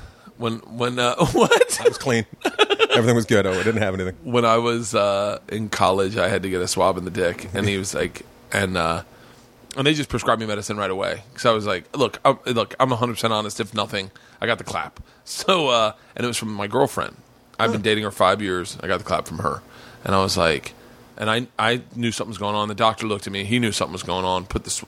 As he went to put the swab in my dick, he goes, "Okay, you may want to brace yourself. This is going to hurt a lot." And so I literally grabbed the sides of the thing, and he did it, and I was like, "Oh!" Yeah. And then he's like, "Yeah, I know." And then he goes, "All right, I'm going to send this in, but I'm going to put you on antibiotics." And I was like, "Oh, no, well, shouldn't we wait to find out what it is?" He goes, "Buddy, I know what it is." And I go, "No." I go, "Well, why don't we wait till the tests come back?" And he goes, "No, it's..." Was it the Q-tip on the long wooden stick? Yep, on the long wooden stick. Yeah, and they you're just like, I had no idea that stick could go that far up there. Oh, my God. I was just like, oh, God. And I remember saying to the doctor, I go, "Well, we should just wait and get the results back." And he goes, "Look," he goes, I told him everything. He goes, "Did you fuck someone? How many people have you been with?" I said, "I was just my girlfriend." He goes, "You cheat on her?" I said, no. He goes, you don't have to lie to me, man. I go, no, I didn't. He goes, okay. Then she cheated on you. She got something, she gave it to you. And I went, well, no, she didn't. And he goes, okay, are you lying to me? I said, no. And he goes, well, I'm not lying to you. That's exactly how that happens. He goes, there is no possible way for that to happen any other way. And I go, but wait, she said she didn't. He goes, listen, man, we can do this all day long. I'm telling you what happened. Your girlfriend, and she had said she hadn't cheated on me. I was like, well, we'll have to see about that. And I remember him saying, I remember him saying something, and then I went back to my girlfriend and I said, the doctor says I have the clap. And she was like, what? How could you get that? And I was like, from you. She's like, you must have cheated on me. And I remember that it was the same thing, that same feeling that the doctor must have had when he talked to me. And I was like, wait, I know where my dick has been. Like, right. I follow him around everywhere. And you're telling me that you think I cheated when I know I didn't? I was like, I remember the joke I said was, I never get to the club and be like, all right, my dick's like, all right, we're going to split up to cover more ground. I'll meet up with you at 2 a.m. And so I remember calling the doctor. The doctor called me with the results. I go, and he goes, how's everything going? And I said, turns out she cheated on me. And he goes, yeah, I know, I told you that in the room. No way. And I go, yeah, it was a college doctor. It was a college doctor. So he was probably just like a med student intern. He was like, yeah, I told you that in the room, man. And I was like, yeah. And he's like, okay, well, take care of yourself. Don't worry about it. There'll be other chicks. You're going to be fine in like 6 days. Don't drink alcohol. And I was like, okay. I have a friend that got something. No, I can't remember how but he had to. I think he got something. He's married. Oh, fuck. So he made breakfast for his wife and put the pills in her peanut butter. Like she's a dog. And put it on the toast. And gave it to her that way. He's like, so for the next 14 days, I'm going to be making you breakfast and dinner. Yeah, apparently it was only 2 doses he had to give her. Oh, yeah. But I told me about the making breakfast for her and breaking open the capsules and putting... That's the only reason I don't cheat on Leanne. Not the only. I mean, there's a lot of reasons. There's a lot of reasons. The only reason is AIDS. No, but I can't imagine bringing something back to her. Oh, can you imagine? Oh, I can't imagine of her going... Because Leanne, I doubt Leanne would ever take me back if I cheated on her or if I told her I cheated on her. But I can't imagine Leanne... You might not even be able to get out of this one. Yeah, I know. Just this statement. She's like, I just brought you tacos. I just brought you tacos, and you want to fuck the girl that made them? She only brought tacos because you're here. I guarantee it. She's I guarantee it. She was like, oh, you know what Ian would like? These tacos are great. He'll love them. You tell her she's the best. All right, I have to go to my cardiologist. Go get your heart done. All right. Bye. Ian, I love you. Love you, bird.